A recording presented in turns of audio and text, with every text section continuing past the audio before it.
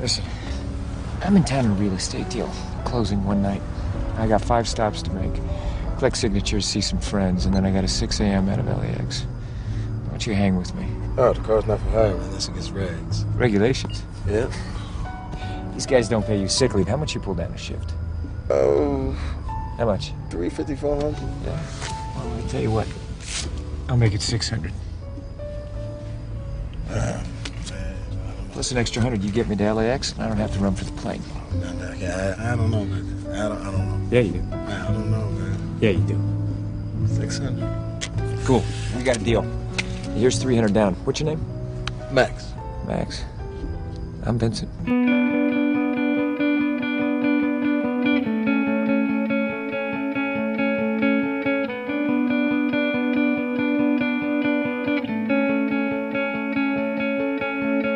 Once upon a time, I was of the mind to lay your burden down and leave you where you stood. And you believed I could, you'd seen it done before. Hey guys, welcome to the Film Effect Podcast, where we take all things film to the full effect. I'm Ed, and with me at this time is my cinematic life mate and cab driver Sean. Good morning, Film Effect. And if you're a fellow cinephile like us, or even a casual fan of movies in general, then you're at the right place. We're a weekly podcast that does deep dives and touches lives each and every single week, focusing on a particular film each episode in an effort to give it that full film effect treatment. But before we start our 5-stop route for salt and pepper cruise, I want to let you guys know that our ever-growing collection of previous episodes can be found on our website at podpage.com/the-film-effect-podcast, as well as all major platforms. Direct link in the episode notes. And speaking of platforms, you can help us out tremendously by using Apple Podcast or wherever feasible to leave us a 5-star rating and review when the show's over, because it helps us in so many ways, and we just love hearing from you guys. All right, Sean, what is that famous Facebook and Instagram link for us? Easy enough, my friend. That's the Film Effect Podcast. All right, and how about that Twitter handle? At Film Effect Pod. And email? The Film Effect Podcast at gmail.com.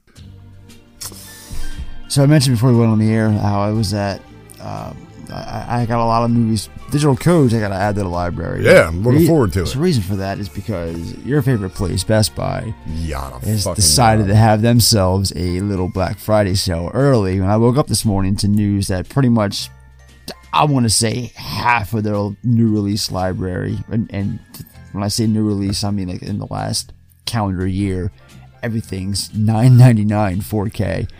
So we got, what did I pick up? That new one, the Green Knight. Yeah, I know what you're talking about, because I've seen that on like the Is that Prime. what it's called? I haven't watched it yet. I know of it. Yeah. I know what you mean, because I saw it on like as a Prime or something like that. One of those, now available to rent type thing. But it doesn't. I don't know.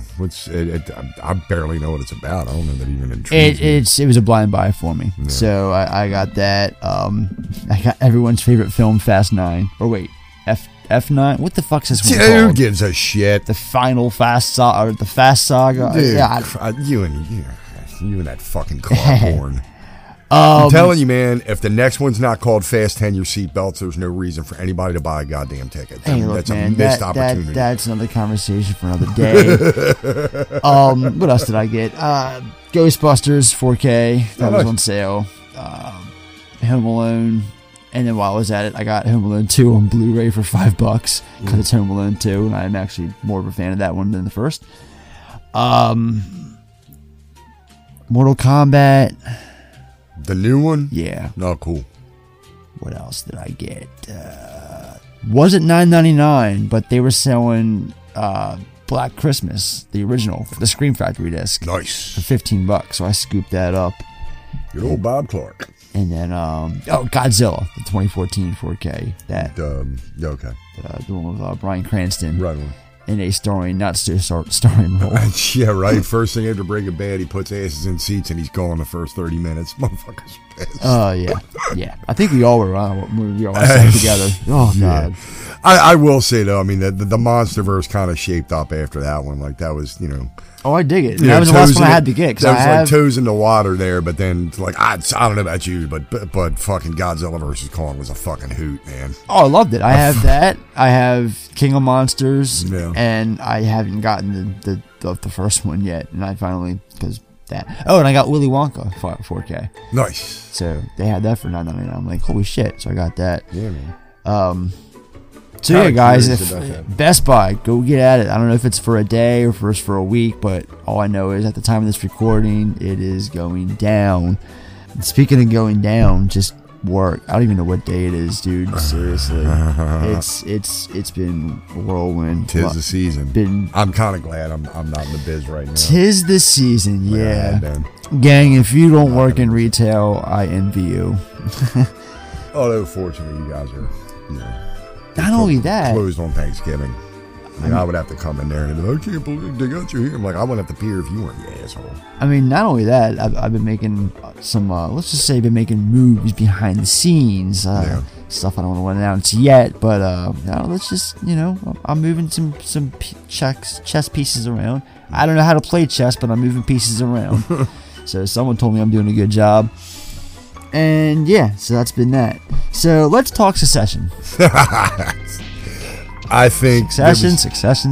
This is the best written episode yet, in my opinion. It was like I literally found I watched it late last night, and I must have spent 2 hours on a 60-minute episode because I keep like every couple scenes I would cue something back just to rewatch it. It was just such great dialogue. Yeah. I was cracking up. The entire episode was phenomenal. It was. I think it was the best written between one. Last week's and this week's. That there was a left-right combo that the show's given us as viewers. I really enjoyed last week and seeing Adrian Brody. I got a feeling though that was only lumberjack. I got a feeling that was his only appearance this season. I don't think we're going to see him again. You don't think Aaronson's coming? Yeah, I read some interviews with him. His purpose was to be convinced for his 4%, and they failed, and that was it. And he wasn't even on this episode. No. I think it was a one and done. thought he was we still got to see Alexander Skarsgård. Yeah, true. He's still, he's in the win somewhere. I know he's in the season. It's just like I said, just especially obviously Roman's my favorite character. Culkin does a hell of a job with him, and he's just so fucking quick-witted with the insults. Yeah. Oh, great. Carl's vamping. So it's funny because was he the piss man king of England? Yeah. My favorite character has evolved every season. I have a different favorite character. First season, it was definitely Tom. Season 2, I loved oh my god, Rock. Oh, Connor. Yeah. I was gonna say Colin for some reason. Yeah, Connor. Yeah, season 2 was Connor. Yeah, he didn't have a lot to do in the first. I hate him this season though, except for the donuts in the episode 2. That was great. He wouldn't poison the donuts. Yeah, but this season it's definitely Kendall. I love Ken. I'm Team Kendall. I'm Team Roman all the way. And I know I'm Romulus. on a lonely boat here, but I just love seeing Kendall just. He started out so high this season, and now he's just. I mean, his breaking point was definitely in the control room. Oh, yeah. After the bombshell and shit. Yeah, because he thought he was going to go in there and like roast himself, and then it shit. Shiv just fucking just blew that back in his face. Fucking evil motherfucker. But yeah, it's this season. I'm definitely a Kendall fan. I'm enjoying this, And I've told you this before too. Like, there's something about the Stewie character I just love. I love his arrogance. I love how his forwardness. I love it when he's with Kendall. Anytime him and Kendall were together, and Kendall he's got that Kendall like stutter and shit, and like I'm just looking like I put myself in Stewie's shoes. He delivered a good line this week was when they were coming into the shareholders meetings on the phone with He Ken. always calls Kendall out on his bullshit. Right. He's always the first to say bullshit, but I'll listen. Right. But he called Sandy like the world's angriest vegetable or something. Yes, yeah. That was great. So this Sandy character now has syphilis. Where'd that come from? It's out of nowhere. Well, I know. They're like, didn't we start that? Like it was I mean, there was a lot of jabs at him this episode. Poor guy. He called him a meat puppet. That's what I'm saying. I'm telling you, Romulus all the way, dude. And I love the fact that he named his daughter as himself, Right. Sandy. It's Sandy's. Which one? The one who can talk. Oh, God. When the phone rang. So, yeah, I've said it before and I'll say it again, gang. If you're not watching Succession, you're doing it all wrong. It is. Now, I got something for you, pal. I came across this yesterday, last night, after, getting my fix on Succession, and I'm pissed off. I got to wait a week now like the rest of you schnooks. Hey, man, So- before you know it, it's going to be all over. So I know. Savor it up. Check this out. I stumbled over to Paramount Plus. Have you heard about this mayor of Kingstown? I heard about the first episode and the twist that It's happened. the first two are up. It loaded this week, so they kind of it's like a drug dealer. They give you a nice taste. Dude, check it out. It's a good show. That's just another show I got to get into. I'm just saying. I know. But I know. There's no doubt that it's great. I'm sure it is. It really is. And you know the premise, like what the show's about. I know the brothers Renner and Renner, yeah, Jeremy Renner and Kyle Chandler are brothers. Kingstown is I'm assuming a suburb of Detroit, although there's a couple of pickup shots. I swear they filmed at the port of Baltimore. Well, it's in Michigan. Okay. So I'm assuming I thought it was Chicago, but go no, on. No, it's the you see Michigan plates on the cars. I'm not doubting So essentially, like it's this there's basically 7 prisons within a 10 square mile radius. So basically, Kingstown is a prison town, and the McCluskey brothers. They're at first I thought they kind of like ran because the prison industrial complex is all pretty much privately owned now. It's all corporate. At first, that was my assumption, was like they own the chain, but it's not. That's not the case. It's weird. It's like they're like liaisons between the inmates and the community, if you will. And there's some crooked, corrupt shit going on there. But and I'm surprised. Like Jeremy Renner's in this thing, and I had never even heard of it. Like I switched over. I saw this trailer on Paramount Plus last night. And it kind of intrigued me, so I went and, did a more info button or whatever. Sure enough, the damn thing just loaded, I think, yesterday, and the first 2 episodes are up. So if you like Succession, dude, it's another one of those, like, well-written, well-crafted, well-staged, and it's a different take on the prison genre. It's not Oz, and it's not Orange is the New Black, but I think you would like it. I think I can't stand that show. It's me neither. I mean, Oz was great, but Orange is the New Black, I just couldn't give a shit about. But Mayor of Kingstown, man, check it out. I'll give it a spin one of these days. It's definitely, I'm a little pissed again because I didn't know Paramount was doing the whole weekly thing. I thought they would have dumped a 10-episode season like Ozark does on Netflix. You know what I mean? I was a little mad that I only got 2 episodes out of it last night. It's definitely well worth your time. I really like it. Cool. All right, let's do shout outs. Yep. Shout out to his family. I just have one this week, and it's another personal one. Just my mom. She's been really fucking supportive of this Miss podcast and the respect she's been giving me since I started this podcast. Like, just, Mom, I know you're not listening. Nah, we love you, Miss Patty. But, yeah, I love you. I love you so much, even though I know she's not listening. I still love her. So, that's that. Yeah. Current events.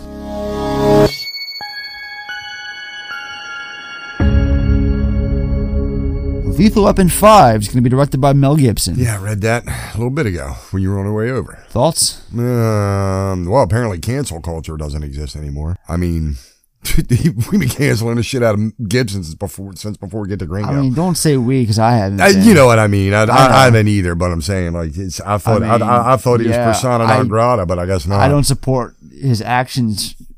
Fucking 18 years ago. Is that how long it's been? 2004, I thought. When he got shit faced and made all those anti-Semitic comments and Sugar stuff. Yeah. I think. I'm pretty sure it was. Either way, it's coming up on 20 years. I mean, no shit. Yeah, you're right. He's been taking his tomatoes and just. Speaking of Mel, did you ever see that? I think it was a Dennis Leary bit that he did. I want to say it was at like right after the whole Sugar in it, right? He did the song. It's all about Mel Gibson and the shit he was going through. It's called "I Like Tequila." Have you ever seen this? I've heard it. It's like it comes up and gets taken down on YouTube quite a bit. It's a really good like fan shot because I think he did it at like Toronto Comedy Festival or something. But it is funny as shit. Kid fucking Leary just rips into Mel the whole song. It's funny as hell. It's up there with Asshole. So yeah, I did read that I didn't even know there was a fifth one in development before. Was it in development before Donner passed? Donner was going to do it. He was like kind of putting the band back together, and then tragedy struck. Huh? So, on the subject of Gibson, real quick, I'm just going to say this. He had that spurt in the aughts after everything that happened in his personal affairs. He suffered for it, didn't do anything in movie-wise until 2010 with Edge of Darkness, which I am a huge supporter behind that movie. Get the Gringo was before that. No. It wasn't? No. I thought it was. His comeback film was Edge of Darkness because me and my brother Andrew went to the movies to see that together. You're all about that movie. I could not get into it. Good. I could not. I liked Get the Gringo. I could not get into Edge of Darkness. You wouldn't shut up about it. After seeing it, I was like, man, what? I don't know. I just didn't find the appeal. I just thought it was a great film, a great adaptation, I should say.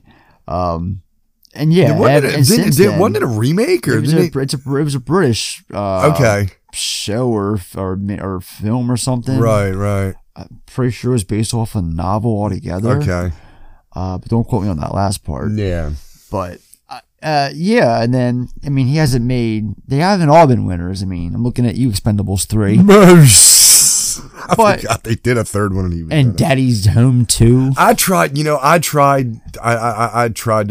start watching it. I'm not surprised, Mr. Playing with Fire. Fuck off, dude. Those movies, I didn't make it 15 minutes into the first Daddy's Home, and I just me and my daughter watched the first one. When are you and your daughter going to watch Playing with Fire? It's funny. Well, she's kind of old for that now. No, it's not. I'm telling you, get a kick out of it. Okay.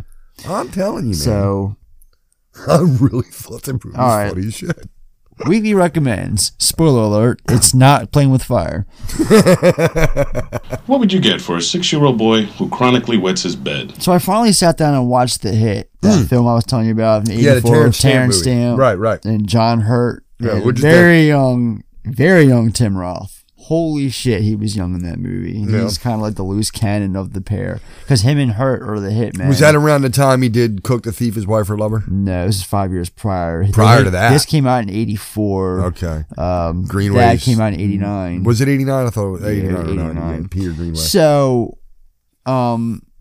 it's a good movie. It's enough for me to recommend it. Personally, it's a one and done for me. Yeah. I'm probably never gonna go back and rewatch it again. I know like of it. it. I can't say I've ever seen it. I have to borrow your copy.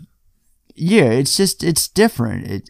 Obviously it's a British film, and that takes place in Spain, I believe. Yeah, because every time you mention it, I keep thinking back to that big hit movie with fucking Lou Diamond Phillips. Yeah, and Mark Spain. Wahlberg. I was right, Spain. So, and it's, I don't know, it's a different movie than what I thought it was going to be. I thought it was going to be like Terrence Stamp is like 10 years after pretty much turning in and turning out from the hitman life, just laying low in Spain, and then enter John Hurt and Tim Roth as a couple of hitmen, one old, one young and dumb, who are after him. And okay. But they get him right away. It's like the opening scene, and the whole movie is like a road trip across Spain to get like to back to London. Okay. And it's, I don't know. Three of them on the road. Huh? Yeah, it's more of a road trip, and it's not right. It's not to say it was a good movie. It just wasn't my cup of tea. Right on. But again, I'm recommending it because I just want everyone else to maybe check it out if you're curious and express your own opinion. Yeah, let me borrow your copy. Maybe next time you come over to record, bring it with you. I got we were just talking about it a little bit ago. You and I watched Francis Ford Coppola's A Conversation this morning. Great little flick. Because I went on like a Kazal kick this weekend. Okay. Like, and you know how many films that guy got in the can? 5. I own every damn one of them. And guess what? And all of them are fucking great. All of them. Academy Award nominated. Yeah, that guy. All five. Can you just imagine? That's why he is the greatest actor ever. Hands down. And can 5 you just roles, imagine? 5 nominations. Can you imagine where he would be if he were able to if he were still with us? He'd be the male Meryl Streep. Speaking of Deer Hunter. Yeah, and well, they were together when he passed. I know. They were engaged. Yeah, I know. Yeah, because I did Deer Hunter. I watched Deer Hunter the other day, and then it's almost like he passed his like greatness off to her. Pretty much, dude. He just, but I mean, all in all, so that's kind of what, excuse me, led me into it, because I had, I did the Deer Hunter, and Dog Day Afternoon, and I was just like, you know what, let me fire up. I hadn't hung out with Harry Cole in a while. Great little flick, man. It kind of, and what I liked about what Coppola was doing, because this is back when he was, they were, they're Hollywood brats, and paranoid little thriller, but he's kind of playing with the sound the way that De Palma did with with Blowout. You know what I mean? Oh, yeah. Which was obviously a remake of, what was it, Fellini's Blow Up. I've got to rewatch that. What, Blowout? I haven't seen Blowout in oh so long. God, I got the Criterion. That's what I've been waiting for. Since the sale's going on now, I'm going to probably buy it in the next couple of weeks. I mean, I was going to say, it's right up there, my Criterion. You can borrow it if you want. Yeah, it's fucking, that's probably, it's starting to become my favorite De Palma film. I don't know. I really sat back and thought, what's my favorite De Palma film? It's a lot to chew on. It really is. Yeah. It's a lot to chew on, because I remember like Blowout and Dress to Kill both came out the same day, and I picked them up. It was, I picked them. It was before I was working at Best Buy, but I picked them up there that Tuesday. So yeah, that was my recommend is Francis Ford Coppola's The Conversation, starring Gene Hackman. Speaking of him, I just picked up his debut film, Dementia 13. Yeah, I remember I sent you that screenshot, you in the group chat between you and Justin. Mentioned it. I had it on Christmas one year. It's probably about almost 20 years ago. Somebody got me a DVD set. It was basically 50 greatest horror classics. Yeah. Yeah, and it was like the real skinny DVD cases. So they crammed like fucking 5 movies per disc. So, but Dementia 13 was part of that. Okay. Well. Now, if I'm being Santa Claus and you are Pedro, how do you think Jolly Santa Claus would feel if one day Pedro came into his office and said, I lost the list? How fucking furious do you think he would get? This is Collateral. If you just listened to me, we'd be all bogged down in traffic right now, and you would have made yourself an extra $5. Yeah, well, you keep that $5, buy you something special.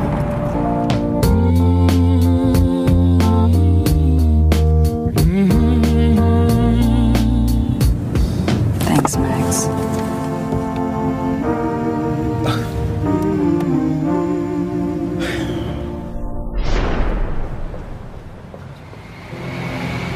Hey, Come on, I'll take it. I got 5 stops to make. What's your name? Max. Max. I'm Vincent. I'll meet you in the alley behind the building. Oh, no! What the hell? You killed him. Red light, Max. Hold on. Man, you were gonna drive me around tonight and never be the wiser, but we're into plan B. Now we gotta make the best of it. Improvise, adapt to the environment. Whatever, man, we gotta roll with it. You just met him once and you kill him like that? But I should only kill people after I get to know them? I'm not up for this. What are you gonna do about it? There's a man named Vincent. I got another deal, Wade. He's already killed witnesses. He's coming to kill you. Max! I do this for a living!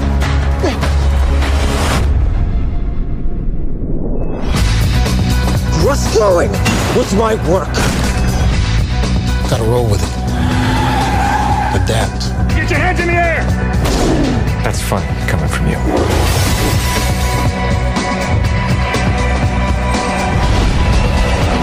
Slow down! Shoot me!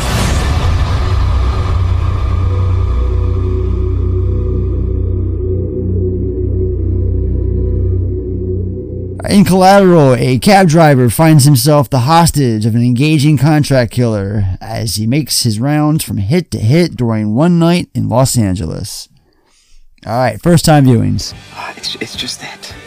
You see, this is actually my first time. No, it's my first time since my first time. So technically, that's my second time, and I don't want to suck at it. So if I'm not up to, I bought it on DVD.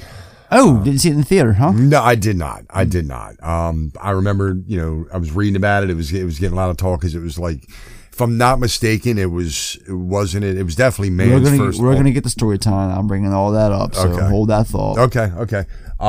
Yeah. So I bought it on DVD, and obviously because I'd been reading good things about it. Like, I don't think we've really ever seen Tom Cruise play a villain, so I was curious about that. It's the third time. Excuse me. Because Interview with the Vampire. I was thinking about that, but he's more like a glammy anti-hero in that. I wouldn't even so much as call Lestat a villain, but I guess you're right. And then what would you consider his role in Taps villainous? It's been so long since I've seen Taps. Yeah. I mean, I thought he was more of an ensemble. I read somewhere this was his third villain with Timothy Hutton and stuff. I mean, yeah. I actually, funny I've enough, never seen Taps. So. I started it not too long ago. It was on one of the services like HBO or something, and I started, but never finished it. I don't know. Would you consider Les Grossman a villain? I think that's his greatest role ever. Oh wow. That's a bold statement. It is. I'm hands down. That's my favorite Tom Cruise performance. It's fucking Les Grossman in Tropic Thunder. No, for me, opening night. I remember. Did you? Like it was yesterday. Yeah. Me, Corey, a couple of other friends, my ex at the time who I was with. We all went that night. It was a film that I was really anticipating for numerous reasons, which reminds me. Story time. Like my story? No, not your story. A story. Since you can't keep your mouth shut long enough for me to read my paper, tell me a story. I don't think I know any stories. You don't know any stories? No. All right, I'll tell you a story. This is a newspaper, right? It's 90% bullshit, but it's entertaining. That's why I read it, because it entertains me. You won't let me read it, so you entertain me with your bullshit. Tell me a story right now. Go. So I first heard about this in 2002 when it was announced with Adam Sandler in the cab driver Max role. Yeah, I remember that. And that was that was coming off Punch Drunk Love. Mm-hmm. So I'm like, okay, I really dig this movie. I know he's got the dramatic acting chops. So Michael Mann, Tom Cruise, Adam Sandler, sign me the fuck up. Yeah, interesting. And Cruise as a villainous hitman, no less. Like, I was all in on this movie, and they hadn't even went to production yet. So this was, like I was saying, is something that I was really anticipating. And then I want to say a year, maybe not even that long later, I can't remember the time frame, but Sandler dropped out, and then they brought in Jamie Foxx. But I was still on board. It was still a Michael Mann movie with Tom Cruise in a villainous role, and the plot sounded really fun. Hitman taking the cab driver hostage, making him make all of his stops. I was like, it's kind of brilliant. I like this. It's going to be a fun ride. And sure enough, as we're about to get into, it was indeed that opening night. Yeah, I was really looking forward for this. So, all right, so live top 5. Rob, it's your turn. Okay, I'm feeling kind of basic today. Top 5 side ones, track ones. Janie Jones, Clash, from The Clash. Let's Get It On, Marvin Gaye from Let's Get It On. Nirvana, Smells Like Teen Spirit off of Nevermind. Oh no, Rob, that's not obvious enough, not at all. How about Point of No Return on Point of No Return, Lewis, so you can get up... Shut up. White Light, White Heat, Velvet Underground. Okay, that would be on my list. Though not on mine. Massive Attack, No Protection. The song is Radiation Ruling the Nation. All right, this week, top 5 favorite Michael Mann movies. Number 5 for me is Public Enemies, a movie that gets overlooked often. And when people that do talk about it don't really have many good things to say. My brother will vouch for me. We saw this together when in the theater. Liked it. Big fan. I mean, I like Depp as Dillinger. and then Christian Bale after him. Yeah, it was a lot of cameos in this that, was too. when It was when stacked Shannon cast. Tatum was starting kind of on the uprise, and then Right. I was like, oh, he's Pretty Boy Floyd, and then he's in Stephen one Dorff- scene. Right, Stephen Dorff's in one scene Stephen too, right? Dorff's in like a good chunk of the movie. Actually, Okay, it's been a while. It was Roy my honorable Cochran mention. who I was looking forward to seeing in this movie. He really didn't have that much. Yeah, true. We've Yeah. talked about how much I like his work. Yeah, so that was my honorable mention, was Public Enemies. You're right. It gets a little bit of a bad rap. It is kind of a, shiny, glossied up, Now my package problem is it's of got a- that was a tail end of man's like filming digital It was era, all digital, and right.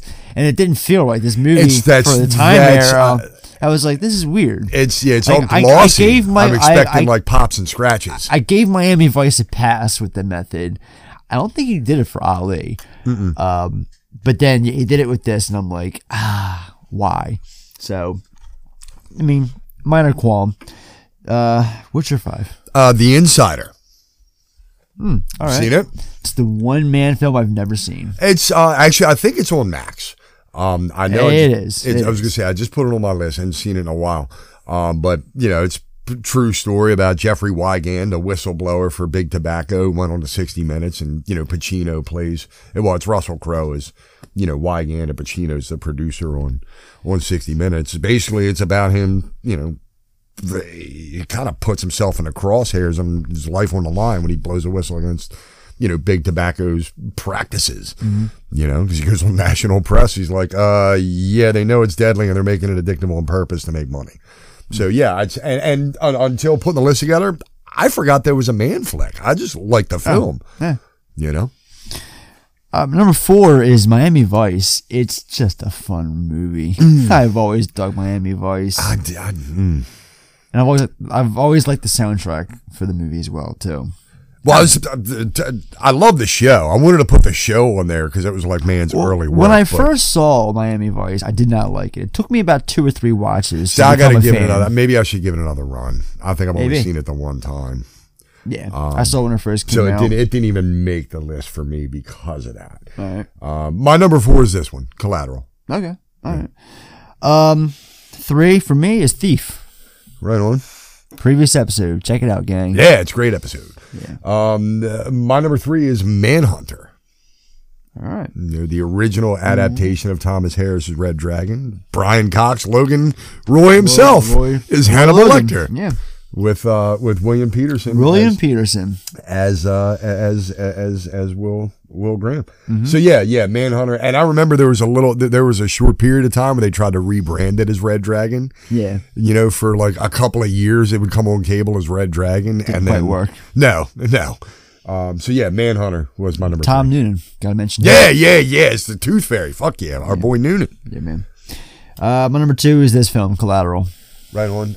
Mine is going to be Heat.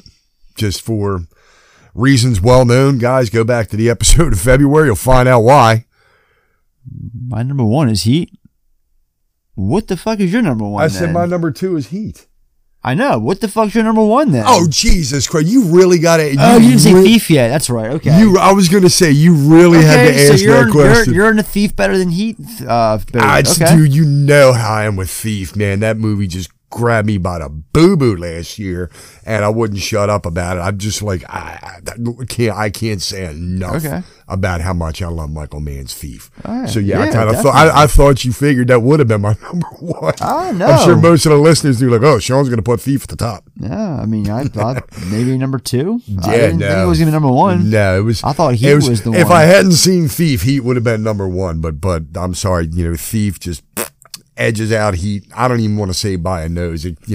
Jimmy Kahn kicks De Niro and Pacino out by a mile, in my opinion. But that's just my opinion. But Thief, I can't fucking say enough good things about it. We spent 3 hours saying good things about it back in May. So you guys should give that one a listen too. Let's talk about Collateral.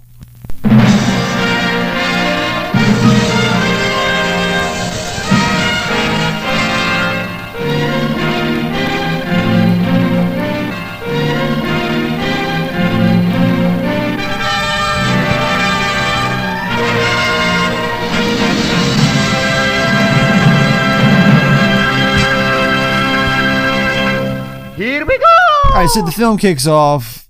We got Vincent, Tom Cruise at the airport coming in town. And he passes a familiar face, a Mr. Jason Statham. Yeah, what was that stunt casting all about? Like, just like that's his character Frank from the Transporter. Apparently, is that what it's supposed to be? He's got the same look and everything. Okay. I've never seen any one of the movies, but I think I saw the first one. I know the look, so and I've heard in interviews and stuff that it's kind of like one of those unofficial things. Yeah, like he's Frank Martin. Frank's in town for some sort of job and just bumps Vincent in the airport. The airport man's supposed to be. It's the guy who pays him essentially. Is supposed to be Frank Martin. Okay. Because they dropped the suitcase, the briefcase. I got you. Okay, so that makes sense. Swap right courier. There, that's right. That's right. Yeah. Okay, so that makes sense. That makes sense.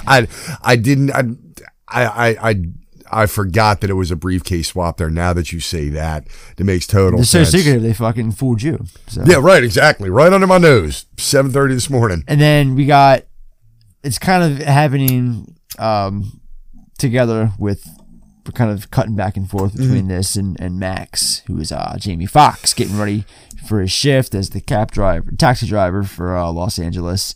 And yeah, he's like sitting in the see him like the start depot, the shift. like he goes doing in, his crosswords he and kind shit. of like gets into his cab and gets it all. But he's meticulous though. Like he's like that cab is. And I'd like be the same way. Top notch, nice. When I drove for Lyft, I was the same way before my shifts. Yeah, I mean that's your office for 8 hours a day there. Yeah, you know, so yeah, you want it to be the way you like it. Yeah, so we're intercut back and forth between Vincent and Max getting started on their evening in L.A. Yeah, which is going to come together ahead sooner than later. Collide. So we got Debbie Mazar and Bodie Elfman in the back seat. See, I couldn't recognize him. I did pick up it was Mazar. It's Bodie Elfman. That's Jenna Elfman's brother. Okay. Jenna Elfman from, what was that show from Dharma and Greg from the 90s? Yeah, I know who you're talking about. Can't Hardly Wait. She was the stripper. But yeah, she has nothing to do with this movie. Her brother, Bodie, is the right. And Mazar's in it just for that scene. I was like, they're a bickering couple, and he's just sitting there, and you see him kind of like look up at his picture because we see him before he pulls out of the cab place, whatever the hell the place is called, the depot. Cab Depot. It's a depot.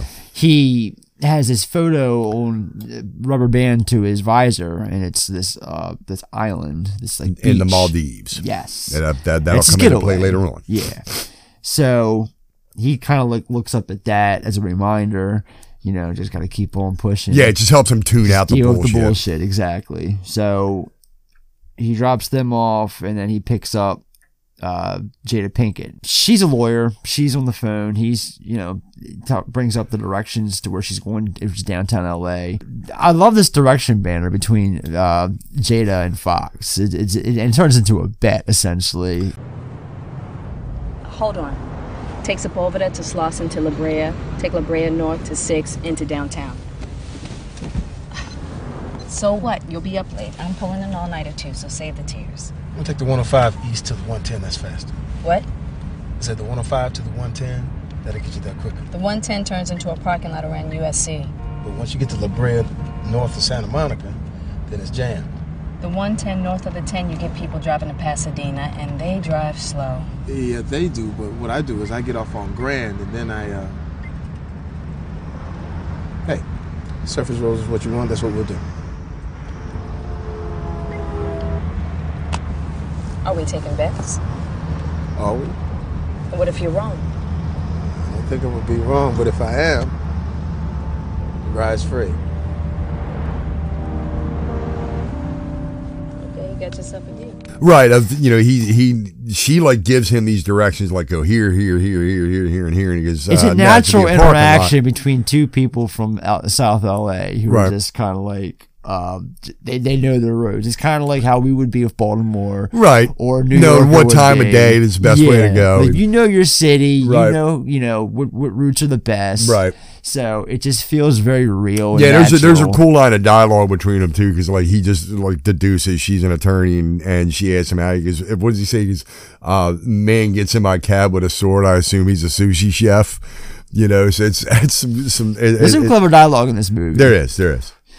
So yeah, on the way we hear this song from it's a group called the Groove Armada, and the song's called "Hands of Time," And she asked him to turn it up, and he's like, "Oh, you like the classics?" And I'm like, "That song's from 2002." Right, it is a classic. And it's a couple white guys who are in a goddamn. They're DJs. Right. No, I know the Groove Armada. Okay, yeah.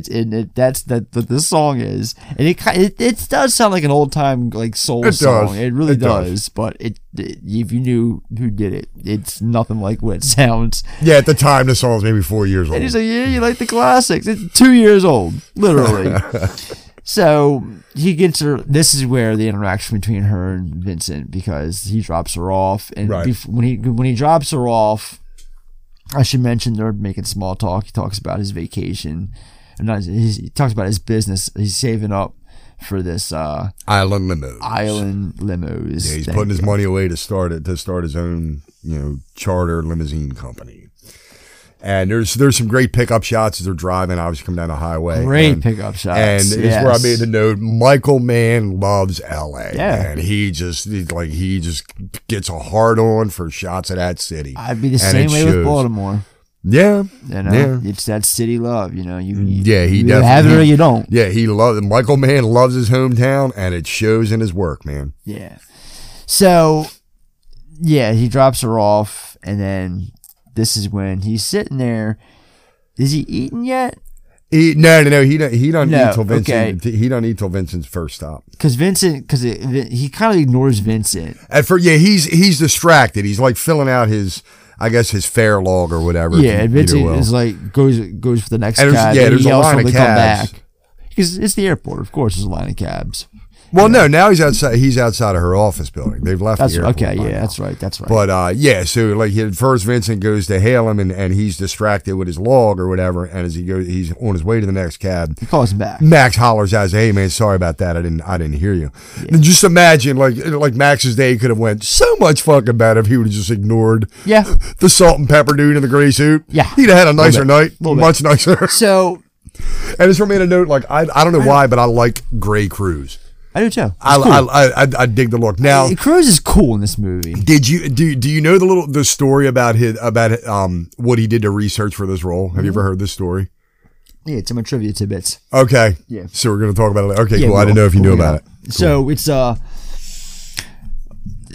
there's so much interaction between these two because Vincent. Vincent's in fucking charge, man. Yeah. He's before the he's in charge, HNIC. He's the big swinging dick in the cab. Max doesn't want to have much of a conversation and shit, right.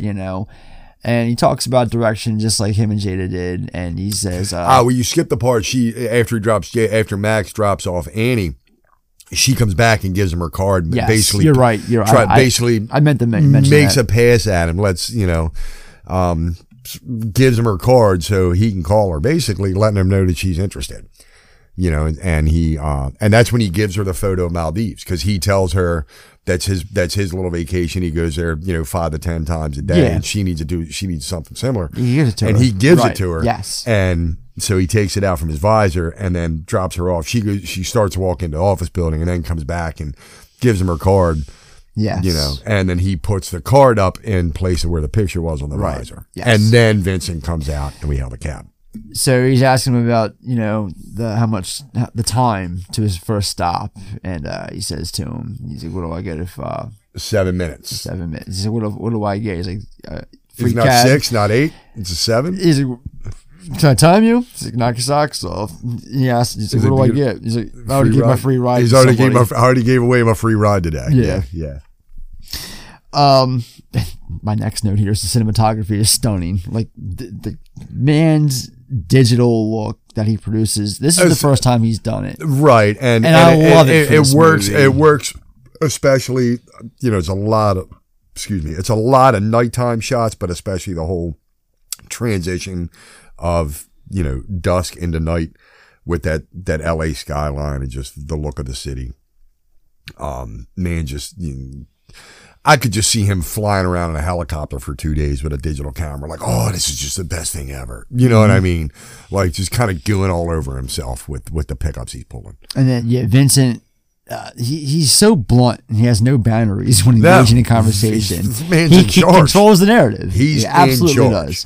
And that's here in my notes. He controls the narrative. Yep. He says he's got 5 stops. He's got to meet some friends. Got to be at the airport by 6 a.m. He tells him it's like real estate shit. He's got to pick up signatures and catch a 6 a.m. flight, and he just wants to book the cab for the whole. And he offers him $600 with an extra $100 if he doesn't make him run for the plane. He gives him $300 right up front. He convinces him. He's like, "Nah, I can't. He's like, "Yeah, you can." This is against regulations. He keeps on saying to him, Vincent's "Yeah, like, you "Well, can." what do you pull down in a night as a shift?" He's like $250, $300. So Vincent basically flashes $600 bills. He just doubles that in one run. $600 bills. He just flashes them like fucking cards, and he's like, "Here's $300 now. $300 if don't make me run the $300 when you drop me off, an extra $100 if I don't have to run for." And he's like, "I can't." He's like, "Yeah, you can. Come on. Yeah, you can." And Max gives in. He keeps on saying, "Take it. Just take it." Right. So he goes, and this is the first stop, and he says he can't double park there, so he's got to go in the back and park in the alley. Yep. So he goes to the back in the alley, and this is when he starts to eat his He's sandwich. eating his sub, and he's sitting there flipping through. It's a nice, quiet moment. It is very quiet and chill, and then you see the POV. It's a POV shot that goes down over top of the roof. It's like, man, just leaves you sitting there. It's like about a good 5, maybe not 10 seconds of silence, and it just wham, the body. And he scares the shit. He jumps out of that cab. I know. Wouldn't you? Like, Jesus Christ, a fat dude just fell on the roof of your car. "Hey man, you okay?" Right, you fucking landed on the roof and shattered my windshield. You're not okay. And then suddenly we see Vincent just like run out into the alley, and he's like, "I didn't do it. I swear, he fell in the cab." No, he's like, "You killed him." "I didn't kill him. The bullets in the fall killed him." He's like, "No, I shot him. The bullets in the fall killed him." It's a great way to write it off. Yeah, and they stuff him in the trunk, the body in the trunk, and this is because he flashes the gun. He's like, "Red light, Vince. Red light, Max. Red light." Right.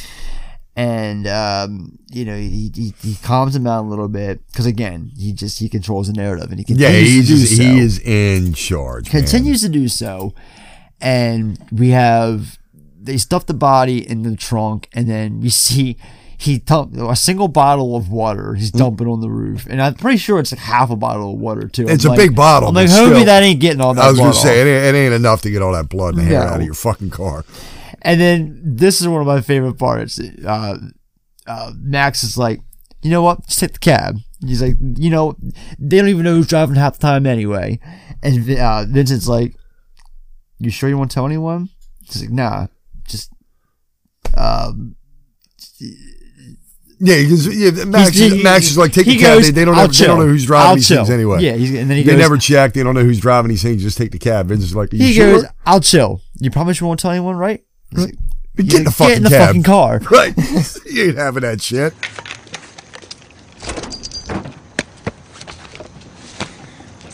Let's go. Hey, why don't you just take the cab? Take the cab? Yeah, you take it. I'll chill. I'll just chill. They don't even know who's driving these things half the time anyway, man. They never check or anything. Okay, so just take it. You, me. You promise not to tell anybody, right? Yeah. Right? Promise. Get in the fucking car. You get in the car.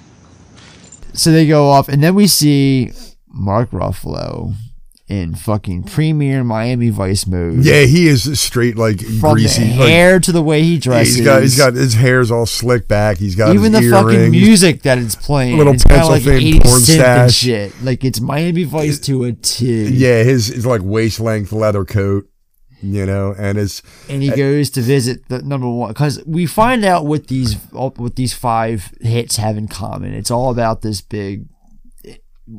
They're all witnesses. Spoiler alert: we're gonna get the Jada Pinkett's also involved. Yeah, they're witnesses in basically an indictment against a drug lord. Like what the attorney, witnesses. It's a number of people he offs on this list. They're all tied back. They're all involved. Yeah, they're all tied with back the Javier Bardem. Felix is playing. I forgot until yesterday that it was, or this morning that Bardem's in this. Yeah, I forgot there was Javier Bardem. Yeah.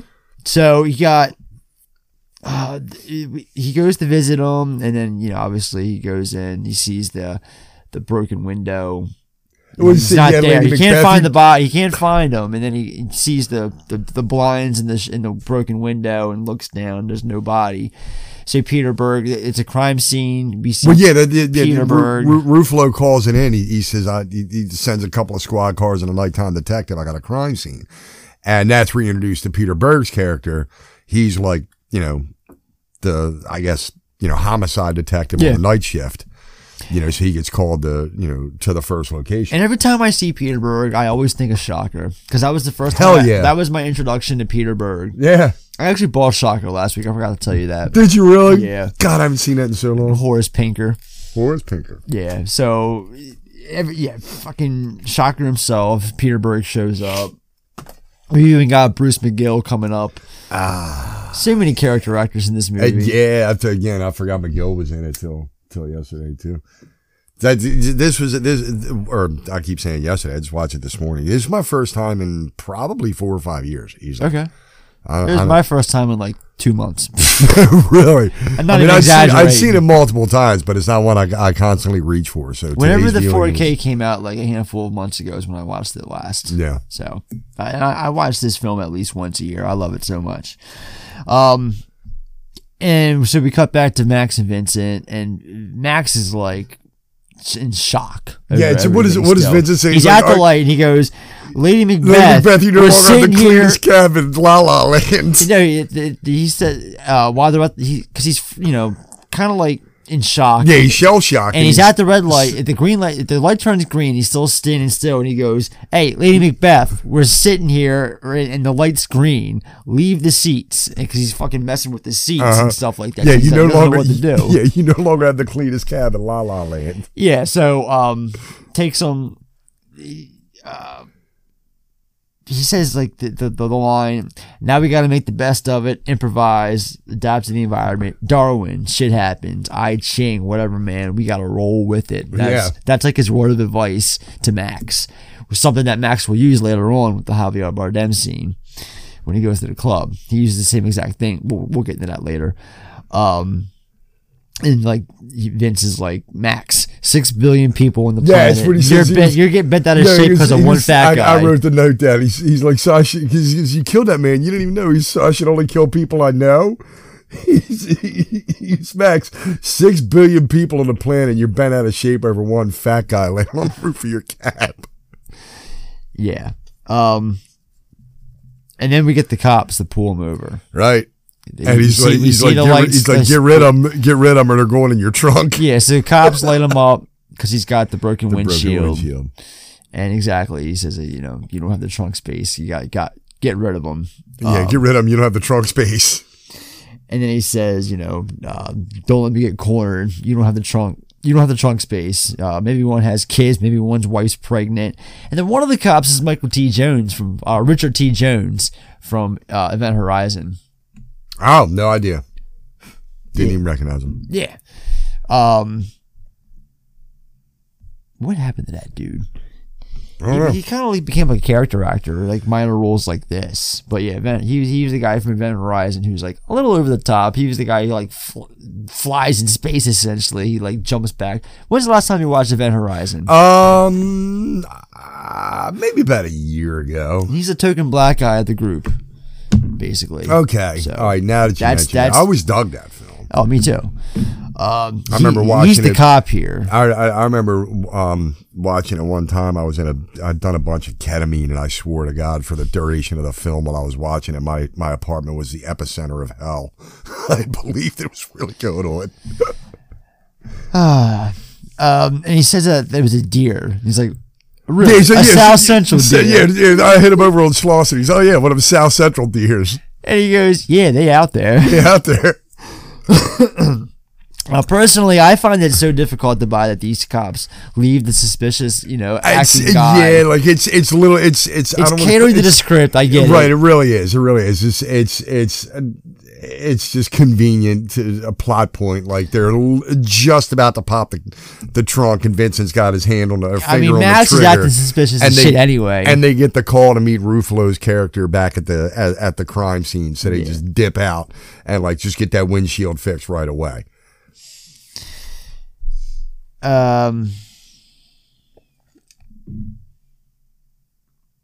Yeah, okay, so we get to stop number 2. And So stop number 2, same thing. Stopped in an alleyway. This time he cuffs. He's like, put your hands on 2 o'clock and 10 o'clock. Yeah, and he zip ties him to the steering wheel. And this is the attorney. Yeah, and we don't see the actual hit. We just see the guy into the door because he gets a call. They're saying there's a notary. Right. Yeah, there's a notary on site requesting him. Meanwhile, Max, he's like yelling and he's like flashing his beams and honking the horn, trying to get people's attention like from down the end of the alley. Finally, this group of like guys and stuff catches the attention of them, and they come up. And the one guy's like, "Man, what? You got your zip tied to that shit?" And he like points his gun at his face, like. And even Max is like, "You've got to be kidding me! Like my hands are cuffed." Right? Yeah, they didn't want him to unload everything. He's like, "My hands are tied to the wheel." You feel like they're trying to mug him. Yeah, he can't get to his wallet. So they ended up taking Max's Vincent's briefcase. That's the last fucking briefcase you want to steal in L.A. tonight, boys. And he comes out and he's like, "Yo, homies," he's like, "That's my briefcase." And this, I have a note here. The sound design in the alley when Vincent takes them guys out with the gunshots is just incredible. It is. It is so realistic, and he's so fucking precise too. They it's bring like it up heat. later on. It's like He just heat. right. But he's like so like I made the note of how he's got that tight knit grouping. I forgot that that they even mentioned it during the autopsy. But yeah, it's like 2 in the chest, 1 in the head, and he's like point blank range, pop, pop, pop, pop, pop, pop. Yep, like, he just lays them all out right there in the fucking alley. Yo, homie. That my briefcase? Your briefcase? Yeah, it is. Why? You want it back? Oh, your wallet. What else you got for me? Huh?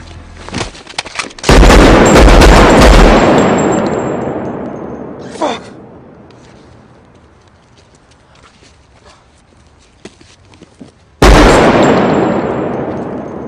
And then afterwards, he says to him, "Yeah, good news, we're ahead of schedule." He's like, "You like jazz?" So they go to the jazz club. And then, I'm sorry, I got ahead of ourselves. I got ahead of myself. This is when we get to the crime scene and we meet Peter Berg, because I had the note here. Yeah, the 2 cops get called away because so Ruffalo. I wrote the quote down here. He's like, what, the guy just picks himself up and says, "Now I think I'll go on with the rest of my day." Yeah, he's up depressed, throw myself out the window, hit my head. Oh, I feel better now. I'm going with the rest of my day. Because Berg doesn't want to be there. There's all he sees. He's like, all we got is broken glass. With in an alley, but just broken glass. Yeah, so Berg's like he's like not trying to deal with it all night, so he just wants to write it off. But yeah, that's when you're introduced to him, because the 2 cops that pulled the cab over are the 2 beat cops that get called to the scene. From what Ruffalo calls in. And you got to mention it's getting late. I'd imagine right now it's about midnight because because they go to the next scene is the jazz club, right? And this is where we find out that the owner, quote unquote, is target number 3. Right. But they had that cool little conversation, because you see him playing, on stage with the band. Well, it's Barry Shabaka Henley is the actor who plays him. And familiar face, man. I wouldn't know the name, but I've seen the guy around. Well, around this time, my man here was on a roll, because he was in this. He was in The Terminal with Tom Hanks. Oh yeah, and he was in Four Brothers the following year. Don't think I ever finished that. I'm a big fan of Four Brothers. That's the one with Wahlberg. Tyrese. Andre Benjamin from it's like their Outcast. foster mother gets killed, and they just kind of like gang up on the. Yeah. Okay. Garrett Hunland is like the white brother. Yeah. Okay. No, well, so is Mark Wahlberg. Right. That's right. Right. That's right. The 2 of them are white, 2 of them are black. Yeah. I've always liked that movie. And then he came back for Miami Vice, Man's follow-up film. Right. So he plays the jazz owner, the club owner here, and tells a great story about Miles Davis. Because it's in my trivia tidbit, but the song that they're playing up on stage is a Miles Davis song. Is it really? Yeah, it is. I appreciate jazz. I dig it. I love jazz. It's just I was thinking to myself this morning watching it, like the cool part about the concept is you would never see the same performance twice when it comes to jazz, because it's like free form, and that's what I have a handful of Miles Davis records saved on my Spotify, as well as I've got, and Justin laid that copy of Miles ahead on me. I've got to pull the trigger on it, Justin. I apologize, man. I think I might do it in the next couple of days because I've been wanting to watch it. My favorite jazz artist, though, has always been Louis Armstrong. Satchmo himself, huh? Yeah, love Louis.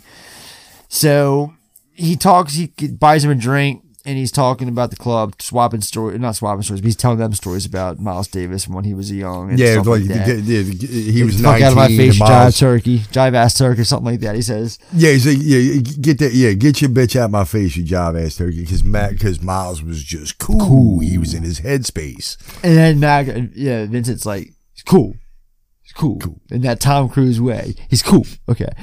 And then he reveals, that he's there to pretty much, because he says like something about telling the people down in Cartagena. Thank you. Yes, exactly. So you don't really find out what this character he's involved. He was a rat. But what was he doing? Because he said he wasn't going back to prison. He said he had to do whatever it takes because he wasn't going back. So was he like a drug runner for him? You think he turned on Felix? Right, but I mean, what was his involvement? Like, how did he get next to Felix? What was he? But that was probably a runner, like a runner or a dealer. Or a dealer. He's probably Well, it makes sense. You got a jazz club. Run a club front. Right. No, okay, yeah, that's probably exactly what it is. You're right. He's running a club. It's a great way to unload a bunch of merchandise. Because he says, no matter what, you let Felix know that I had to do that. I'm sorry, but I had to do what I had to do. Because I'm not going back inside. Yeah. Right. So we asked him a question. He says, you get it right, I'll let you live. You get it wrong, you die. Yeah, he asked him a question about Miles Davis. Where did Miles learn music? Right. And I love Jamie Foxx. He's like, music school. school. He's trying to prevent the death. He's all panicked, like, dude, you're going to get fucking killed. It's music school. And then that's when he goes into I know everything there is to know about Miles. And he says, his father was a dentist, East St. Louis, invested in agriculture, made plenty of money. He sent Miles to Juilliard School of Music, New York, 1945. And you think he got it right at first, and then out of nowhere, just Vincent yanks the gun out, shoots him in the head really quick. It's very quiet. He's got the silencer. Right. Dead blank right in the head. And then as he's resting his head down, he says he dropped out of Juilliard after less than a year, tracked down Charlie Parker on 52nd Street, who mentored him for the next 3 years. Yep. And then he just rests him like he's passed out drunk. And right. They're out. I gotta tell the people in Coolacan and Cartagena that story.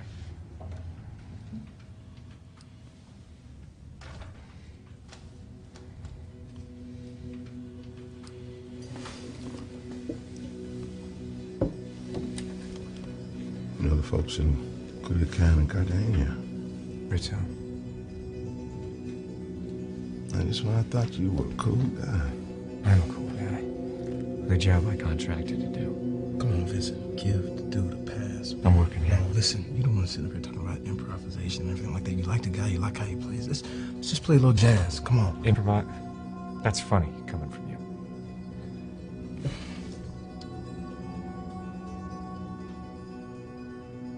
How's this? I'll ask a question. What question? Jazz question. You get it right, we roll. You disappear tonight. If I walk out of here tonight, I will go so far away it'll be just like I was dead. And one more thing. These people in their rep here, Felix, well, you tell them I'm sorry. You tell them I had to. They laid a grant of immunity on me. I was compelled. It was either play ball or go back inside, and I'm not going back inside.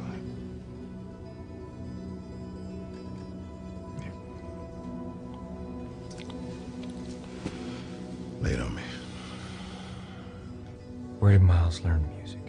I know everything there is to know about Miles. Then let's have it. Music school. You got it at music school, right? His father was a dentist, East St. Louis. Invested in agriculture, made plenty of money. He sent Miles to Juilliard School of Music, New York, 1945. And let's face it. I mean, that is pretty much common knowledge that Miles learned to be the best from what was the best at that time. Mm-hmm. You know, have you seen that Miles Ahead movie? The one that Justin Lino made? No. Don, you know what it is, right? Don Cheadle. Yeah, Don Cheadle's little passion project. I keep meaning to put it on, man. I got to put it on. All right. So then they go back out to the cab. This is when Lenny, Max's boss. Yeah, the dispatcher. Yeah, dispatcher calls in, says that, you know, his mom. This is when it's revealed that Max goes to see his mom once a night. Yeah, and she's in the hospital. And he always goes to see her. Yep. And she's wondering where he is. And he mentions the cops getting a hold of him about the windshield, and he mentions that that's coming out of his paycheck. And then Vincent's just like, he don't give a shit about any of that. He's just trying to get this guy off. He's like, who is this guy? You know, he chimes in and pretends he's the lawyer and says, you know, you can't do that. You know, goddamn well, I want you back. You're covered by your insurance. Or, There's liability on your, you know, you got a balloon policy on your liability. You're just trying to extort this man. You know, stop being an asshole. He makes Max say that. He's right. Like, you know, I'm sticking up your fat ass. Yeah, stick this yellow cab up your fat ass. And he's like, tell me he's an asshole. And he just goes, you're an asshole. And that shuts Lenny up. But yeah, Lenny. So they got to go see his mom. Well, because Vincent says, like, you know, well, he has to carry through his normal thing. You got to stick with his routine. Otherwise, it'll be suspicious. Right, and people are going to start looking for him. Right. So hospital, it's a lot going on in the hospital because also Ruffalo shows up at the hospital. They're in the same elevator. He's there to see the medical examiner about what the bodies and stuff. Right, and they share they share the elevator ride together. And Vincent asks, he says, "Good night," and Ruffalo's like, "Mezzo." Yeah, mas or menos. Yeah. So goes to see mom first to get flowers. And he's like, yeah, Vincent makes him buy his flowers. And he's like, I never get my mom flowers. And he's like, she carried you in her room for 9 months. You can get her flowers. Yeah, she was considered a waste of money. So they go up to see her, and he brings the flowers, and she's like, who's playing the mom? She's the woman from the Lady Killers. Irma P. Hall. Thank you. That's from Midnight in the Garden of Good and Evil. I'm telling you, man. That's I'm sure there's a reason why you know who she is, and mainly because of that. Mainly because of that. But yes, Lady Killers. I think we talked a couple months back about how I rewatched that again. I forgot how funny it was. So Mom's. I like the Lady Killers. I really did. Look, Mandy loved it so much she wrote a quote on my wall in Sharpie. It's right behind you. I've always said that was underrated. It is. It's a nice little gem in the Coen Brothers hat. But no, Irma P. Hall. I think her greatest performance is Minerva in Clint Eastwood's Midnight in the Garden of Good and Evil. Yeah, she plays Max's mom.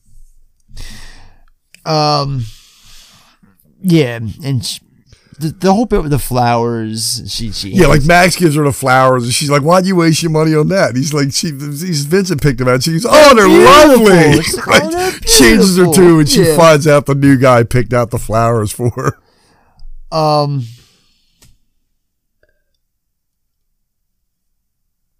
Yeah, and then this is when she mentions the limousine company. Yeah, she basically tells Vincent that she's under the impression Max is already doing it. Right. He's already driving around big high-end clients and movie stars and stuff. You know, Max, doesn't have the heart to tell his dying mother that he's nothing but a part-time cabbie, working the night shift in L.A. And while he's talking to her about that, Max, meanwhile, takes the briefcase and dips out.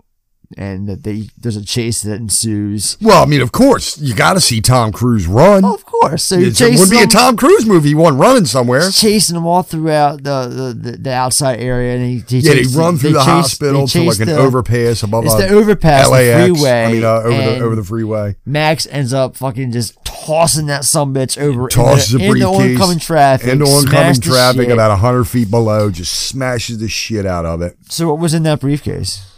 There was basically all of Vincent's stops, like his dossier, if you will. His targets. It was his targets, because he basically has his briefcase with, I would assume, is like some sort of tablet. And Vince still has 2 more hits to make. Right. He's only got 3 out of 5 down, and, you know, Max threw all the info over the phone. So how's he going to get that list back?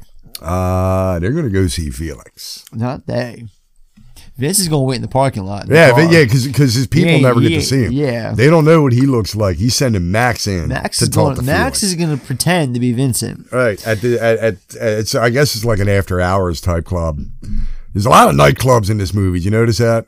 There's 2. I always get I get them mixed up, these 2 scenes. The scene when he goes to see Felix versus the scene with the next hit. Right. I always fucking get them confused. So, yes. Yeah, Max is coming in. Time, Max is at the club. He's all skittish. He's like, he is so tell him skittish. it's Vincent. Right. I'm Vincent. Tell him he's like stuttering, struggling over his words and shit. And then scared. We meet Felix, which is Javier Bardem. Right, he's just kind of sitting holding court at the back of his, you know, it's almost like a little Havana type club. He asks him why he's there, and he says, I lost the list, and he's like, you know how long it took to make that list. Right, there's a lot of surveillance. Very important people made that list. Right, they had to, you know, it cost a lot of money basically. And he's like high-end surveillance. Santa Claus story, and he where they put the little burrow on the windowsill in or a something. Humpty Dumpty story. right. Vincent, meet the people in Culiacán or Cartagena, but he don't meet you. Okay. Now you're here. Why? I lost my stuff. The list. I want you to listen to me real well. Special groups put together the list of dedos. Fingers, informants, signal interceptions with voice recognition software, surveillance, a very expensive counterintelligence worked up that list. An important list, wouldn't you say? And you lost it? Yeah. Sorry.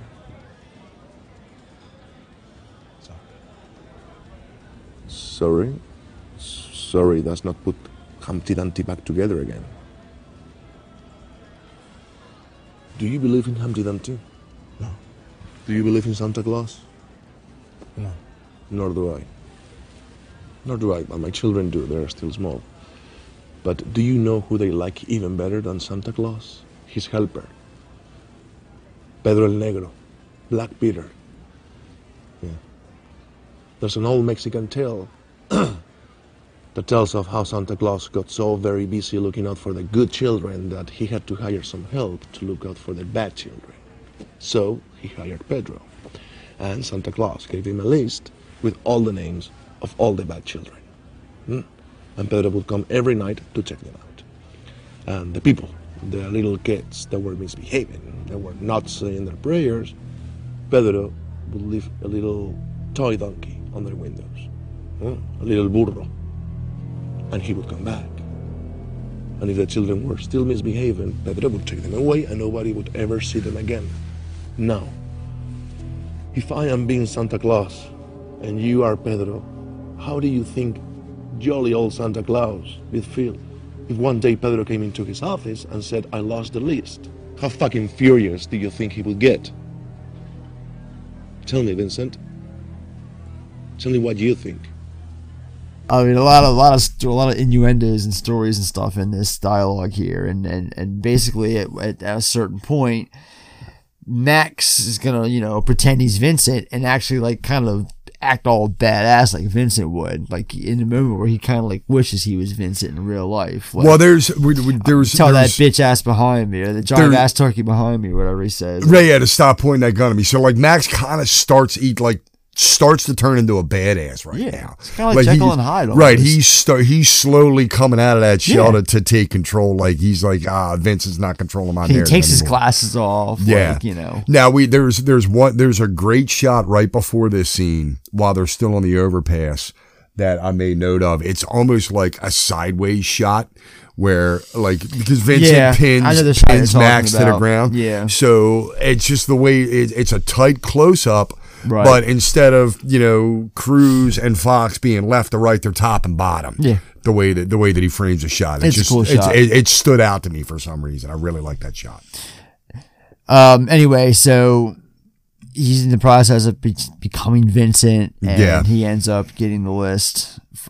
Felix gets another list. Yeah, he puts on like a thumb drive. But he sends a guy to tail him because this is bullshit. Right, he's probably spending like, $500,000 on this hitman. This guy's is the halfway through the sloppiest job. hitman ever. Right, he's supposed to be badass. Please kill him. Let him go through. Now, but while Max is in the club getting the thumb drive, Vincent takes his little digital, meter off the dashboard to use as a tablet. Yeah. Because the next scene, Max gets in the car and Vincent plugs his thumb drive into Max's dispatch tablet, and it brings up the dossier, like the background of the other people he's got to hit. And you should also mention that there's surveillance outside the club. Yes, there's security. We see Ruffalo and Berg and Bruce McGill. Well, yeah, because Ruffalo wakes Berg up out of bed when Ruffalo's still in the hospital. Right, he's down there talking to the medical examiner, and they talk about the tight grouping of the shots, 2 in the chest, 1 in the head. Yeah, and there's right. like two or three bodies have all come in with that same grouping in the last couple hours. Exactly. And also, so the surveillance, they do this. There's this trope that I've always hated. It's like there's no technology that can clear voice waves. Oh, you just got to tweak a dial a little bit to the left slow and to it the down. right. No, I hate that. It works. Yeah, but it works. It's a Hollywood. It's like they do it with cameras, they do it with audio. It's like a Hollywood thing with surveillance. I'm looking at you, CSI Miami. Oh yeah, we are looking at your whole entire fucking library. It plays on screen, but you got to figure how many cops or criminal investigators get in the job. Like, well, wait a minute, why don't we just turn the dials? Like that doesn't work. There's no such thing as just turn the dial. To this day, this technology does not exist. You can't do it. But they're sorry. Like, it's like it's coming through fuzzy and it's all tweaked out. It kind of reminds me a little bit of the way they play with the sound in the conversation. Yeah. Where you just got to kind of tune it right. Right. You just got it's like getting it's like the little side quests or mini games and like a video game where you got to kind of get the wavelengths right to tighten up the sound so it becomes clear. So yeah, that's what they're doing is they're looking at the surveillance footage and you hear you overhear Jamie Foxx outside the club saying, I'm Vincent. Max, I'm sorry. No, I'm Vincent. I'm Vincent. Max. No, it's Vincent. Okay. So we go from nightclub to nightclub because hit number 4 is at another nightclub. Yep. Max, Vince go there. Pierre Lim is the name of this guy I have here in my notes. So the narcotics, the Fanning, Ruffalo, he uncovers a connection between the 3 victims and reports his findings to the FBI. Pedrosa, which is my Bruce McGill, right? Yes, yeah. You find out McGill's and like another detective. He identifies them. Different. He identifies them as witnesses in the federal grand jury indicting Felix the following day. This is all the indictment's supposed to take place the next day. So at the club, this is when Vincent goes into just badass assassin mode and just. I guess why does he bring Max with him on this one? Is there a reason given as to why he brings Max into the club for the limb hit? Is it because he just doesn't have the ability to leave him in the cab? I mean, guess he's out of zip ties. That's what I'm thinking. Like, why would he bring him? I mean, it's a cool shot. The jazz. Well, that was just a cover. Never mind. Right. But why does he bring him along with this one? Because it's a crowded nightclub, and Vince is like stay 15 steps ahead and 3 to the left. Because if they're followed, they see. I don't know. I have no idea. I just couldn't figure out why he would have brought him, but contrivance, if you will. So shootout occurs in this nightclub. I love this shot here of Vincent on the floor. Yeah, he's just snapping necks on the fucking dance floor. Just fucking fires at these guys. He's dropping bodies, and people are still like partying up and they're dancing. Vince is just like dropping a body and moving to the next one. And people are still just jamming out like they're at Studio 54. He hits his target. He kills the guy, Peter, at his little VIP area. He shoots him in the head. And this is when Ruffalo catches Max. And he's like, "Here, I got you. I know you're not, Vince. I know you're not a killer." Well, yeah, we didn't talk about. Safety. We didn't talk about is when they were looking at the surveillance footage. Ruffalo notices a cab with a dent in the hood and a shattered glass, right? Because when they were at the crime scene. The first crime scene, they say how a neighbor had seen a cab parked in the alley just before everything happened. And that's when Peter Berg's like, great, 14,000 cabs in LA. How are we going to track this one down? And that's when it dawned on me like this, it makes sense as to why Vincent would hire a cab. It's easier to just blend in. You know what I mean? If you got to go multiple stops, and you're in yellow, they're not going to be looking for, the gray Nissan. Mm-hmm. There's only a handful of them. There's 14,000 yellow cabs.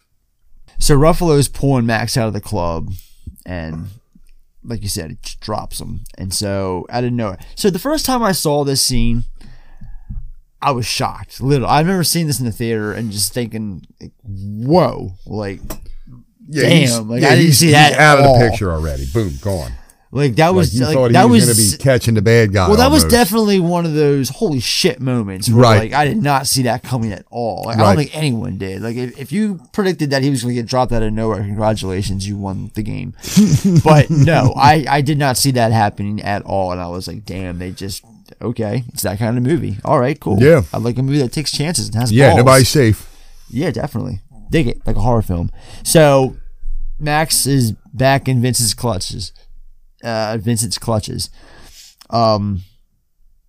what happens? So yeah, and this is when so they get in there's like everyone's panicking, running out of the club and shit, and they get back in the cab.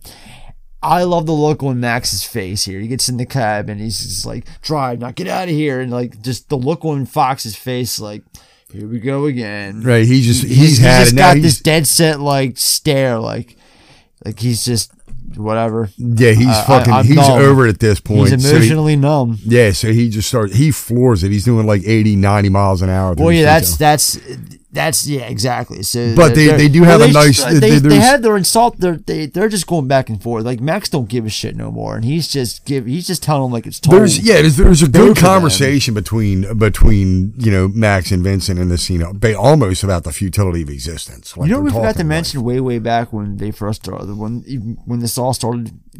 When he first got in the cab, we forgot to talk about how Vincent mentions the story of L.A. He asks him if he likes it here, and he tells him the story of the guy in the subway who died, and it took him 5 hours to discover that he was dead.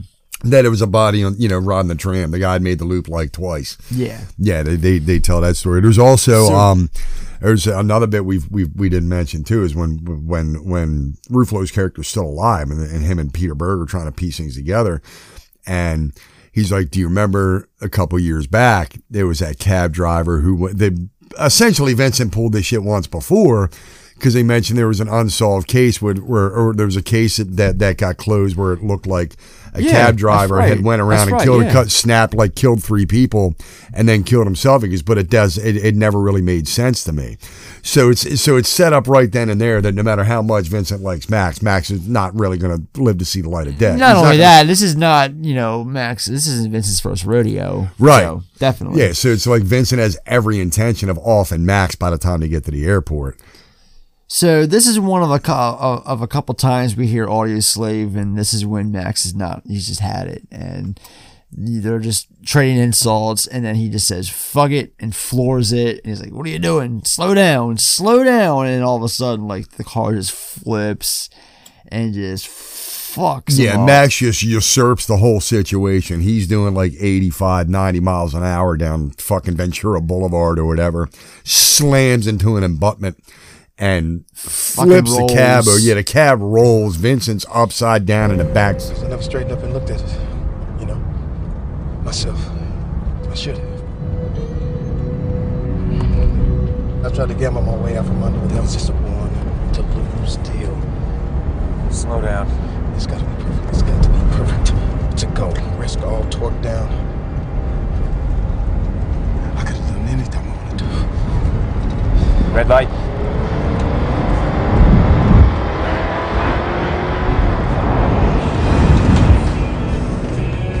What new news? It doesn't matter anyway. What does it matter anyway? We're all insignificant out here in this big ass nowhere. Twilight Zone shit.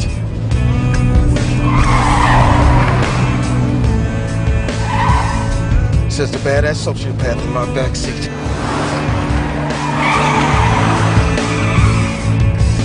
But you know what? So one thing I gotta thank you for, bro, because until now, I never looked at it that way. What does it matter? It don't just fucking fix it. What do we got to lose anyway, right? Slow down. What? Shoot. You gonna pull the trigger and kill us? Go ahead and shoot my ass. Slow the hell down. You gonna shoot me? You gonna shoot me now? You gonna kill us? Huh? Well, shoot my ass then. Huh? Shoot me. Slow down. Right. You know what, Vincent? Go fuck yourself.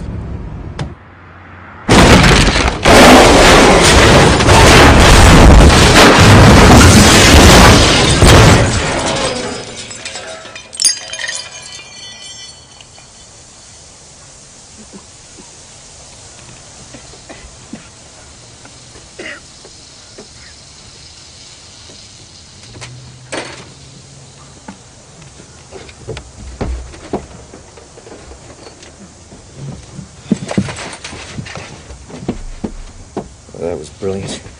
Didn't have your seatbelt on?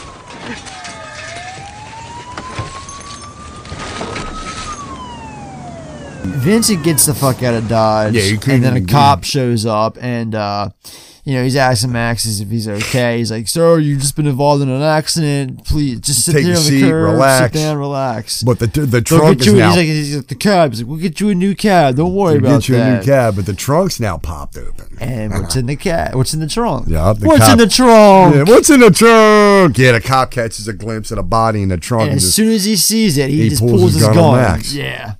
Like, damn, like that? Right. So he overpowers the cop and takes his gun, and he's like, He gets a glimpse at his little dispatch tablet, still got the thumb drive in it, and he sees target number 5 is Annie, Jada Pinkett. Yep. So Max tells the cop where he's like, "I'm going to this address. A woman's going to be killed. Send the cops there." Like, and he steals a bystander's phone so he can call Annie to alert her. And while that happens, the power gets cut. So the power's cut. It's a great cut. shot though of like Annie's working late up in the office. And he can like see her from 4:30 in the morning. the high rise. I was gonna say it's a really cool shot because she's up on like the 16th floor, and it keeps cutting back and forth. But you see Max like all the way down across the street, like standing on top of a parking garage. Yeah, it's like at the top of a parking garage, right? And he's looking at Annie's office through the window. Meanwhile, Vincent's made his way into the building, trying to track Annie down. And that's why the power went out. Because he kills the security guard, and then he takes the power. He takes the emergency axe from the fire emergency. This fire axe, exactly, right. And he cuts the power and telephone lines. Yeah, Vincent goes to work on this office building like Carl Gruber at Nakatomi Plaza. Yeah, exactly. You know what I mean?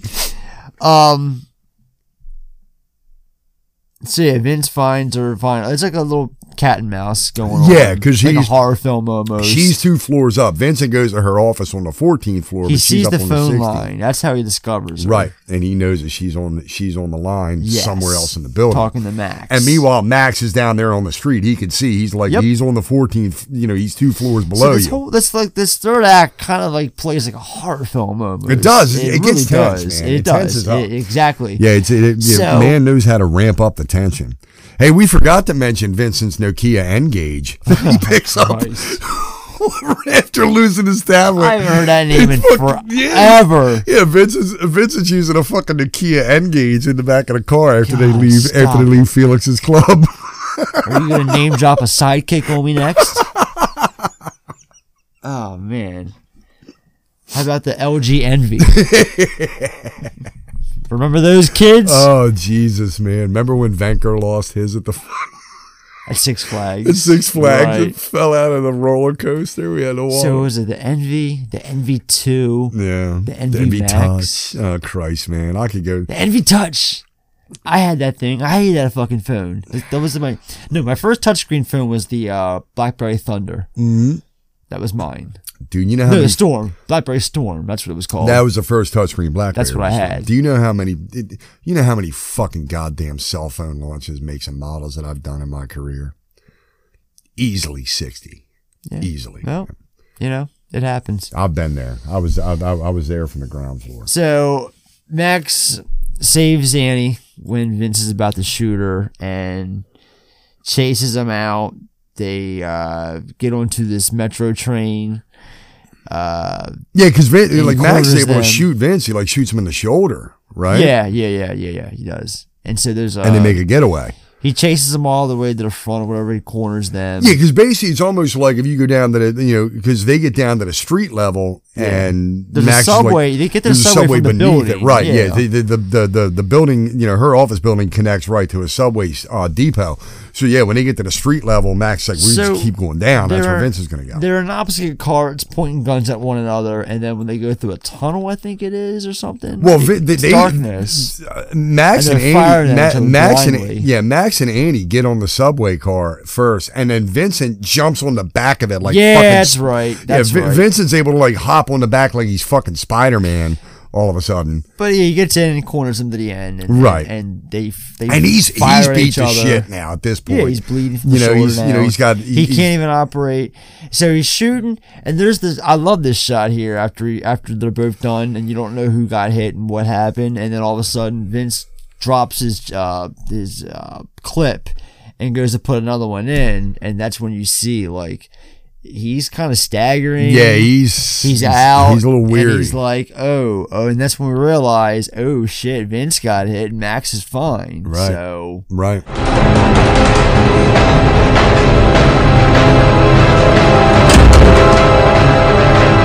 Max! I do this for a living!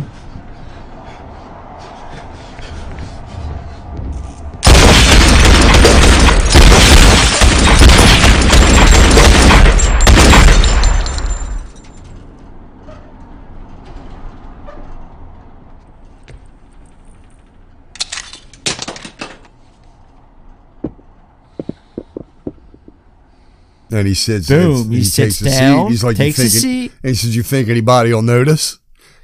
Maybe in about 5 hours, right? And just kind of it mirroring the story that's told when they first met earlier in the evening. That's how the film ends, kind of abruptly, but I like the way he does it this way.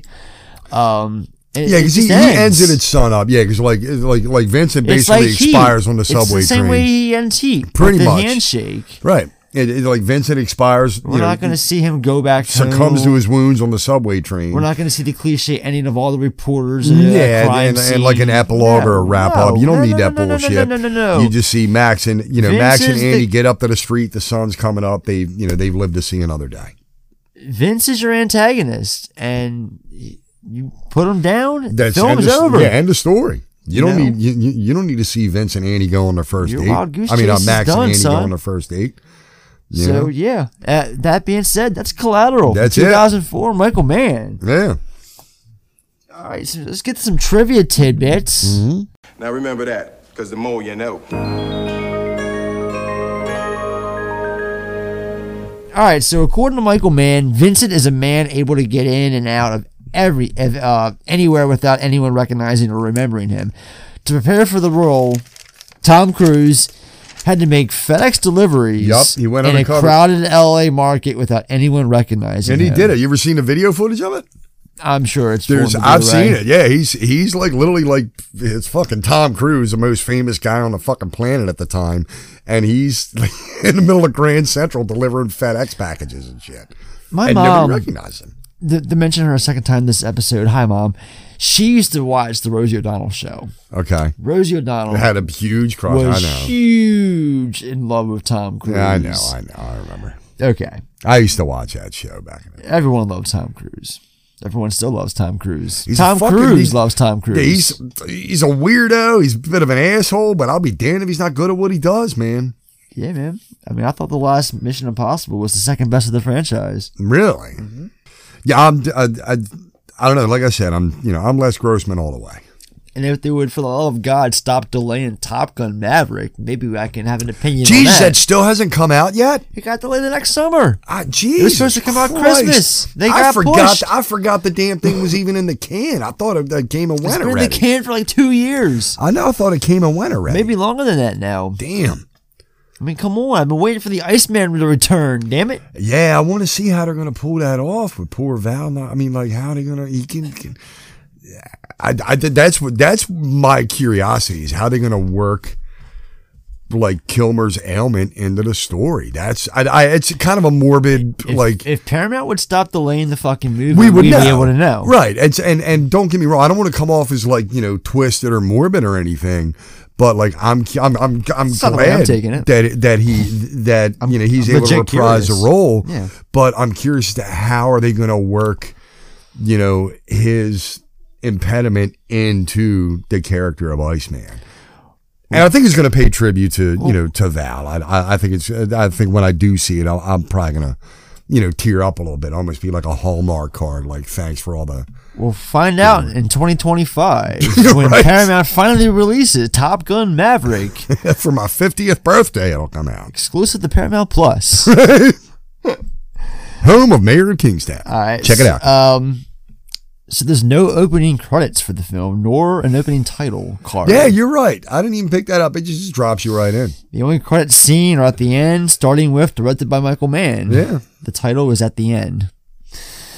The song played in the jazz club was Spanish Key from Miles Davis's Bitches Brew album, and it wasn't improvised. It was played almost note for note as it was on the original album. The original draft was set in Manhattan, New York. When Michael Mann came on board, of course, he shifted the setting to Los Angeles. He's like, oh no, we're not First line of shooting here. business, cross out New York, enter L.A. Yeah, I think he just likes to be able to go home at night. You know what I mean? Yeah. He just wants to be able to like shoot and be like, I'm just gonna go back to the house, got to feed the dogs. Which reminds me, check out that Michael Mann, that three-peat, the three-heat Yeah. episode on the rewatchables. Yeah, you said that's up now, right? It's been up, yeah. Okay. Michael Mann knew immediately upon hearing Audio Slave Shadow on the Sun with Chris Cornell's vocals that he wanted it for the scene in the cab where Vincent and Max see the coyotes trotting along through the intersection. Two more tidbits. The movie takes place on January 24th and 25th of 2004. Any significance to those dates at all? No. That's just when it is. That's just it. I mean, I knew it was in January. Yeah, how can you fucking tell in LA every, Right. January looks like fucking August. Right. Finally, my last tidbit is Vincent is being intentionally rude upon first entering Max's cab, but it's not because he's a jerk. He's testing Max to see if he's a man with an aggressive streak. Had he been, Vincent would have quickly changed cabs. True. Yeah. You see like a bond develop, like almost like Vincent doesn't even want it, but it's he can't help it. Like he's towards the end, he's kind of starting to like Max. Let me tell you something about my best His friend. He's warm-hearted person who love you till the end. All right, box office receipts. In the operational funds box, we will deposit 250,000 American dollars. You take it out, we put more in. I want receipts. All right, so the film was released on August 6th, 2004 from DreamWorks Entertainment, or DreamWorks Pictures, rather. It opened up across 3,188 screens. Opening weekend box office was $24.7 million, coming in at number one. Second weekend, it dropped off 34.5%, grossing $16.1 million and dropping to third place. Total gross was $220.9 million. That's a lot more than I thought this film made. I didn't realize it made $250 million. No shit. Over a budget I mean, of $65 million. Yeah, there's a lot of star power involved. You got Mann, you got Fox, you got, Cruise, and, the movie-going public can't get enough of Tom Cruise. I remember one of the biggest touting points was Michael Mann goes all digital, and oh my God, you should see how he shoots LA with a digital camera. So that was a ticket seller, if you will. That was something that was intriguing the public, I think. I mean, because I don't know, when it came out on video that following December, I was working at Blockbuster. I was downtown, the one on Boston Street, when it came out. I remember, and I don't remember it being, it wasn't one of the movies where we got like a buku. Yeah, you didn't do the training day, like two walls of training. It didn't get the training day treatment. It definitely didn't get the training. I will say, it at the time when I bought it, it was on DVD, so I got it at 1080, which was the best you could get, but I didn't see what I guess I wish in hindsight I would have seen it in the theater. What'd you say DVD was? Was it 1080? You wished it was 1080p. 720, yeah. So it looked tight for the time. It looked good.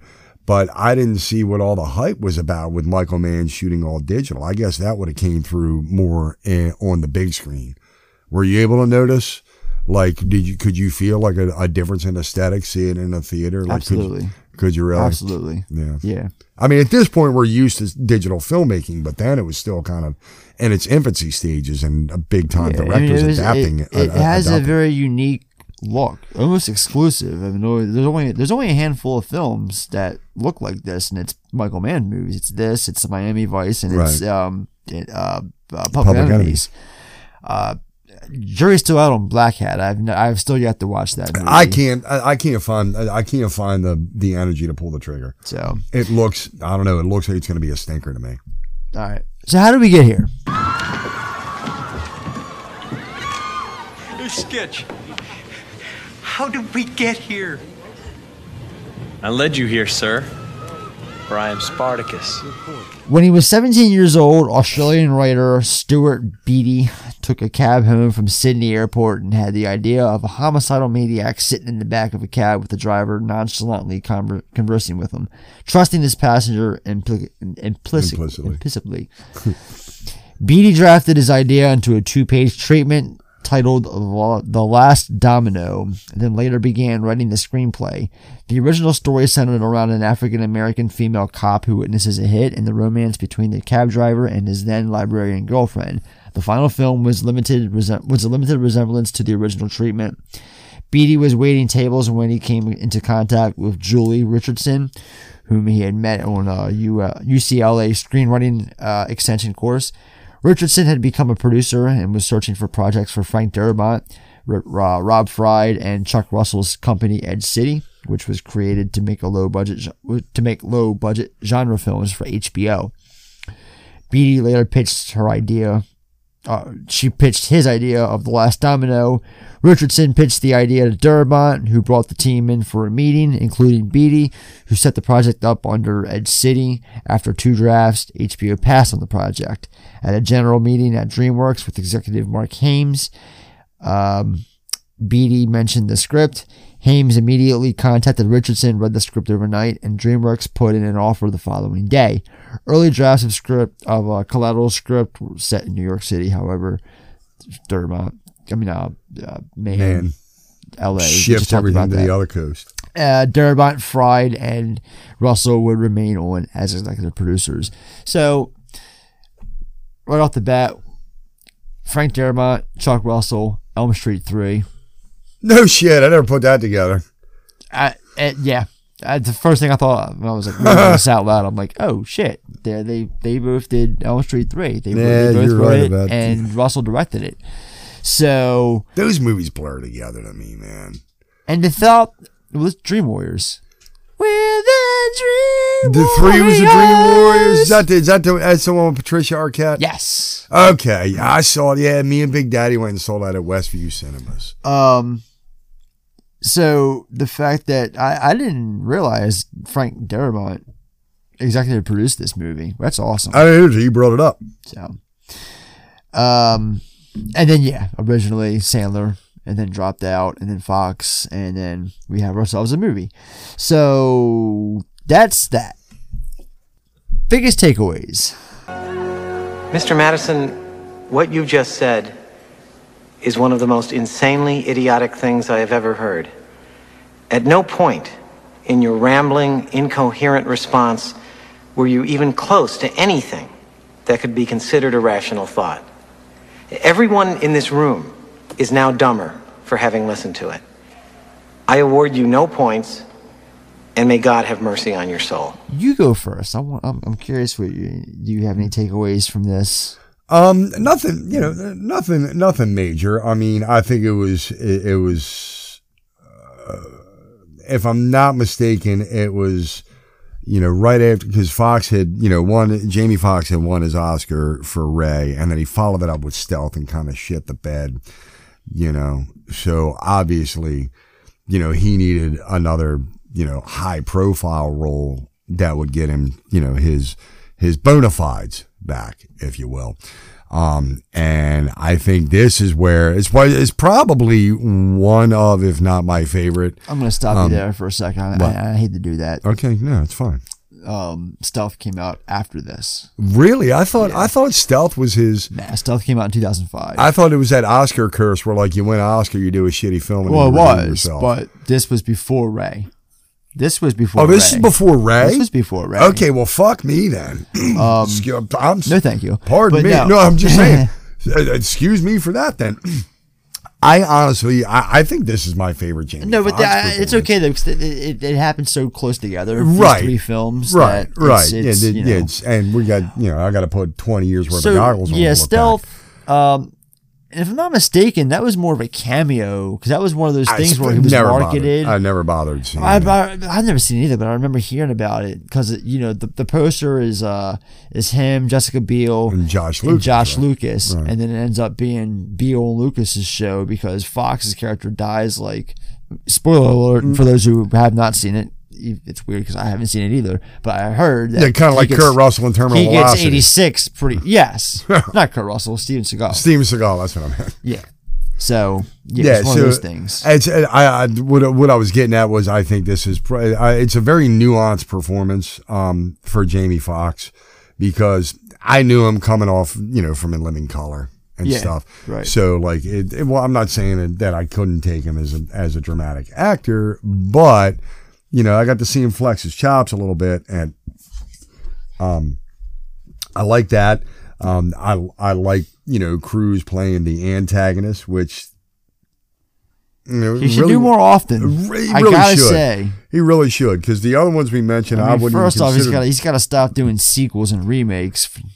His last handful of films have been The Mummy, 2 Mission Impossibles, a Top Gun sequel. When's the last time he's done something original? Les Grossman, Tropic Thunder. Okay, no, not literally.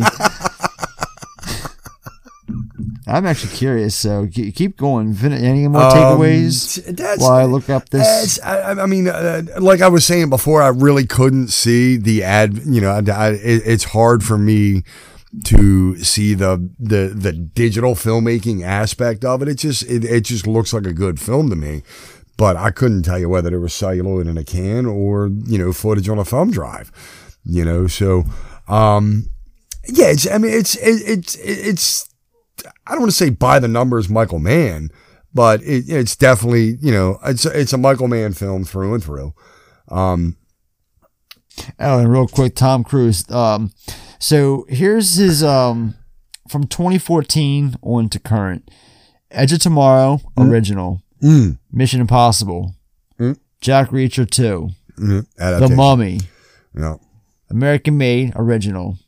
Mission Impossible. Top Gun. Mission Impossible. Well, American Made technically would be an adaptation because wasn't it based off of the guy's biography, right?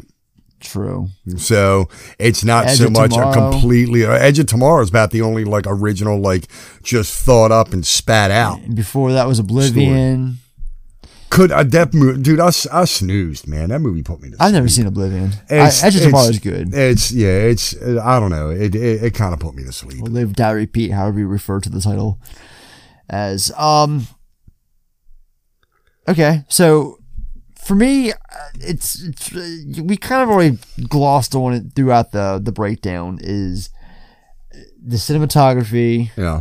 And I'm trying not to be the dead horse with that because I say that for a lot of films, but I really am a big fan of that stuff. And yeah, but it's not really anything. Yes, but it's also not like it's not like you haven't seen it before. Like you kind of saw it in Heat, just not on, you know, a digital format. You know, that's my thing. Like, it's just, it's man shooting his LA City skyline. I'm going to double down on the sound design, because that was brought up in Heat, but it's utilized here as well. The Michael Mann has a niche for, like, just really loud, realistic, intense sound design. Like when guns are fired off. Like, there's no background. Yeah, if there's a gunfight, ain't no background music need to be played. Unless it's organic to the scene. And it's you know, a real effect. The sound is just fucking real, you know. And it's loud. That's how it's supposed to be in movies, you know. It's not this pew pew. It's bang, fucking they're shocking. Bang. They're definitely, you know, they shock you audibly as much as they do physically. And I think this screenplay is just so clever, and this movie kind of it really acts as a roller coaster. It's a fun ride. This movie really, really is. Yeah, it doesn't overstay its welcome. It doesn't. It just gets in there. You don't need a lot of time to develop the characters for you to you know, get a feel for them and start to care. There's not really any excess fat. He trimmed the fat before he called action, if you will. So I'll agree with you there. Salt and pepper Cruise. I'm loving Grey Cruz, man. Biggest takeaway. I'm loving Grey Cruz, man. Cruz as a he's hitman. got the little, you know, the little, you know, the 5 o'clock shadow. Why has this man not done more villainous roles? He should. As cool as this guy, it almost makes me wonder, like, is he getting in his own way? Like, no, I got to be the hero. I got to live to the end credits, so I got franchise potential, and that's why it costs $40 million a picture. No, I mean, I think it works well. You don't play against type, but play to your strengths, and his strength is just like he delivers, man. Like he's commanding that screen. Like we said, Vincent's in charge.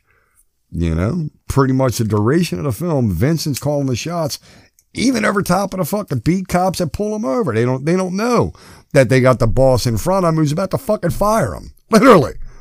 Well, you know? That reminds me of my Mulligan moment. If you had to do it all over again, would you make the same choices?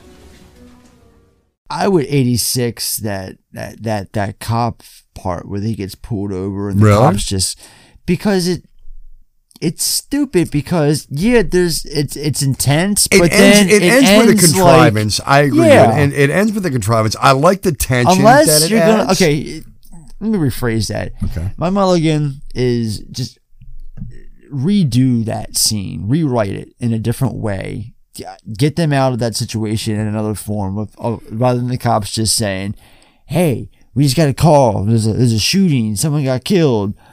Got to go. Take off." Blah, and blah, it's not like we haven't seen this that guy before. Ain't been sketched for the last 2 minutes. We're just gonna let him go on his merry own way. We're gonna call his boss and make sure that's taken care of. But as for him himself, if he wants to keep on proceeding with the passenger in a damaged car, fuck it. We got this other shit to worry about now. It's like, no, it's not really going to go down like that in real life. And even if it does, then we got some bigger fish to fry about the police system.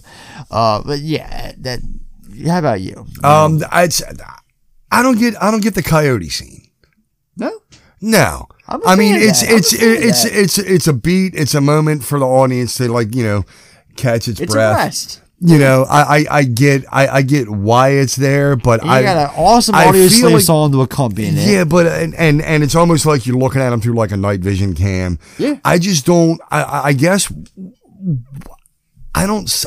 I keep looking for significance in that moment, like why it felt to be included to show not just one. It's like 2 or 3 coyotes on, you know, Sepulveda Boulevard. Because maybe whatever. we're not thinking deep enough into it. Maybe there's a reason for it. That's what I'm saying. Like, I can't find it. Perhaps Max is just like, he sees himself as one of the wild coyotes, right? Or their predator prey type thing going on. Like, that's the thing. Like, I can't. Some significance, right? To that's it. that, and I'm like mad at myself because I figured I'd be smart enough and savvy enough, and, you know, being into films the way that we are, that I would be able to see what, I would be able to pick up what man was putting down. And I just can't, I can't get How do you like think that. I feel? I've watched this damn movie over 20 times and I still don't know. Right. you And know? so to me, like, I'm not saying it takes me out of the movie or drags anything down. I mean, it's only a couple of seconds. But that's about the only thing I felt like that could have been excised without affecting anything. The overall narrative, story, look, whatever. I don't know. I just don't understand the coyote scene. Because, who'd have thought it'd be coyotes running around downtown LA? So it just didn't make sense to me. All right, finger looking good. It's finger licking good. This is tough. My notes are blank on this one because there's so many good scenes. I don't know which one to pick. I got two that I could zero in on. But yeah, you're right. I mean, there's a lot of good. There's a lot of moments in great this movie. scenes, set A lot of pieces, lines of standout. dialogue. Yeah. The two that stand out for me particularly, number one is we talked about that moment of quiet right before the body hits the roof of the car. Like, I just dig the way that, especially your first viewing, like the way that just comes out of nowhere. It just kind of it's almost like whacking you in the back of the knees with a billy club. You know what I mean? Like, oh shit, we're off to the races now. That and the jazz club scene where, with the Charlie Parker story. Yeah, I was Miles just thinking Davis. about the jazz club scene. That's probably my favorite part of the movie. It's like, you almost like it lulls you into a sense of comfortability. You think like Vincent's just literally just going to grab a drink and listen to jazz and talk to this dude. And then it lulls you again thinking Vincent's going to let this guy get away if he gets the answer right. And boom, he's got it wrong. Cause, so yeah, so for me, it's the cinematography and the way the body drop scene plays out and the dialogue between all three characters in the jazz club scene. Those are my standout moments. I like the jazz scene, but goddamn, I also like.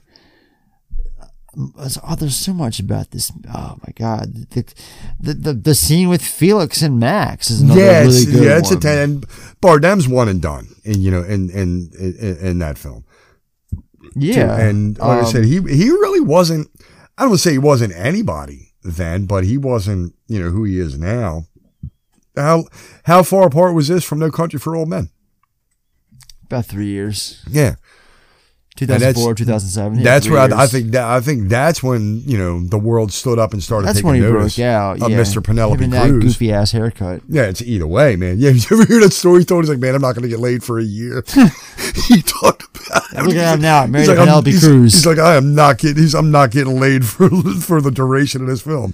Now he's married to Penelope Cruz. Yeah, just give me the jazz scene and we'll be done with it. Yeah, it's like I said, it's for me, it's the dialogue, the back and forth, the interactions, with that scene, not so much the way it's shot, because it's kind of static. It's nothing.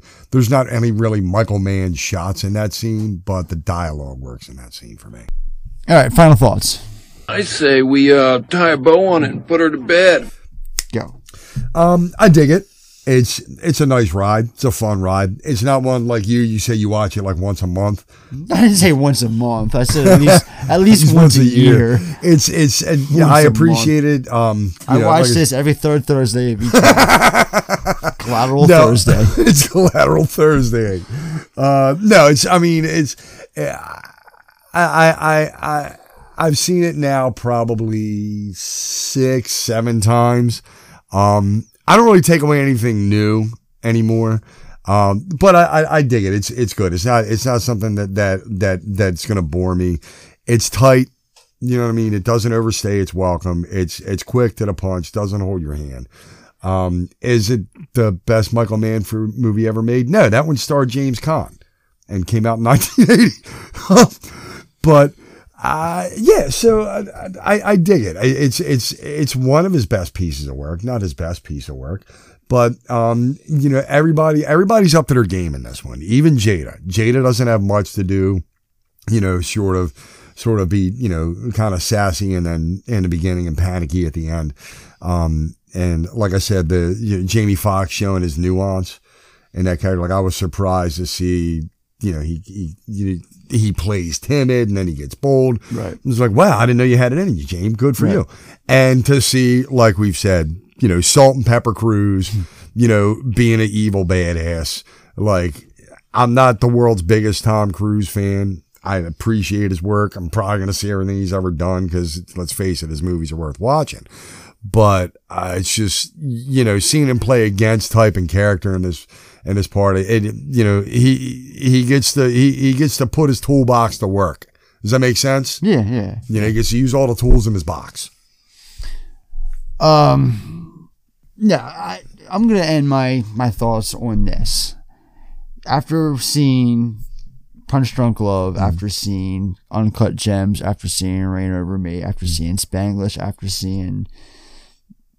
I think that's it. I would have loved to have seen what a version of Collateral with Sandler would be like. Especially with Cruise on his fucking A game. Yeah, that would definitely be an interesting, back and forth. It would in an alternate world. I would love to see that version. Yeah, I don't know. It would change the dynamic between the two characters somewhat. You'd have to make some tweaks around here and there, but I think overall, like, keeping things intact that's already in it, I think it fucking works. Yeah. I think it'd be interesting to say the least, especially circa 2004. We're not talking releasing it now. We're talking 18 years ago. Yeah, when Adam Sandler was known for, dick and fart jokes and, his frat boy movies that everybody, Or playing himself, but with fake breasts. Right. Yes.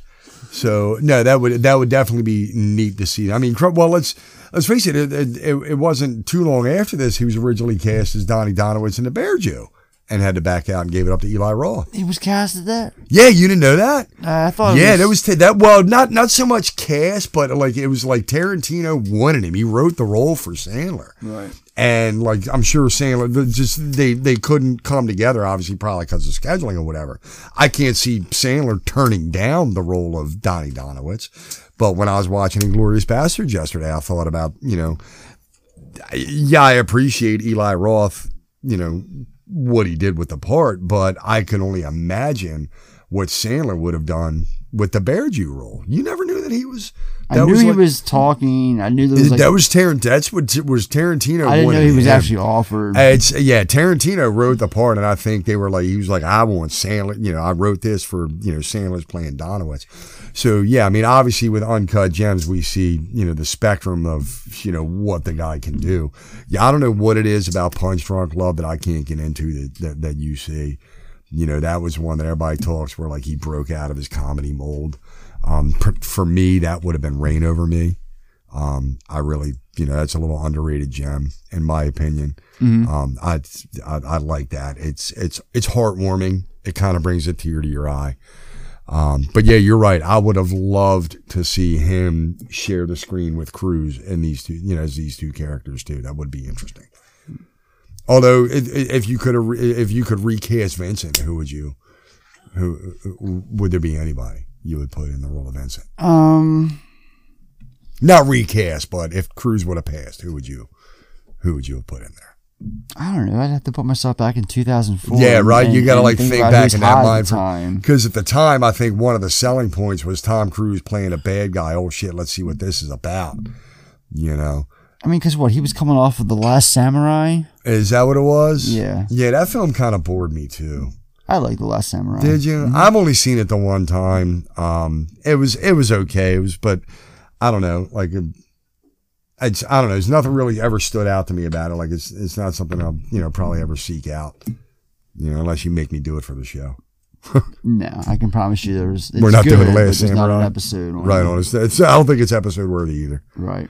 So yeah, you're right. I think he was coming off of Last Samurai, and obviously I'm sure he wanted to work with Michael Mann. All right. Well, this episode is sponsored by what else? Of course, it's sponsored by the Yellow Cab Taxi Service. I knew you were going to go there. I was hoping it was going to be Yellow Cab. Getting you to your destination in no time flat. Need a ride? Call Johnny Taxi. Get picked up today. Ask for Max. Yeah, all that being said, future proprietor of Island Limos. Film definitely gets the film effects seal of approval, and that will bring things home for this edition. One down, many more to follow. If you enjoyed this episode and want to continue to support the show, then please do so by leaving a 5-star rating and positive review. It helps with the algorithm and it helps us grow, and we just love hearing from you guys, like I mentioned before. While you're at it, check out our website, podpage.com, where you'll find our ever-growing collection of previous episodes. And, I don't know, pick up some merch from tpublic.com/user/film effect podcast. Shirts, cases, bags, bunch of shit. Check it out. We got like cell phone cases and shit? We do. No shit. And stickers. And there badges. you go, gang. Slap the Film Effect logo on your new iPhone 17 or whatever the fuck they're up to now. So, yeah, definitely. So next week, we're finally getting the fucking Last Action Hero. That was supposed to be this week, but me and Justin, spoiler alert, Justin's on the episode, but we recorded it differently, and the editing is taking me longer than normal.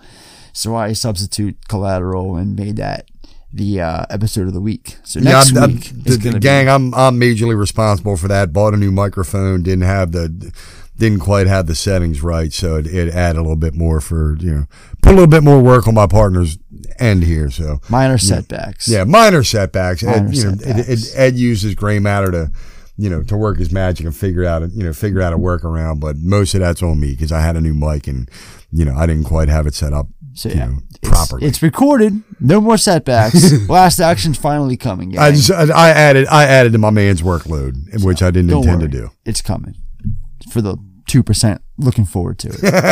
It's a good one. Yeah, it's not bad. All right, we had fun. So until then, take us out. Alrighty, gang.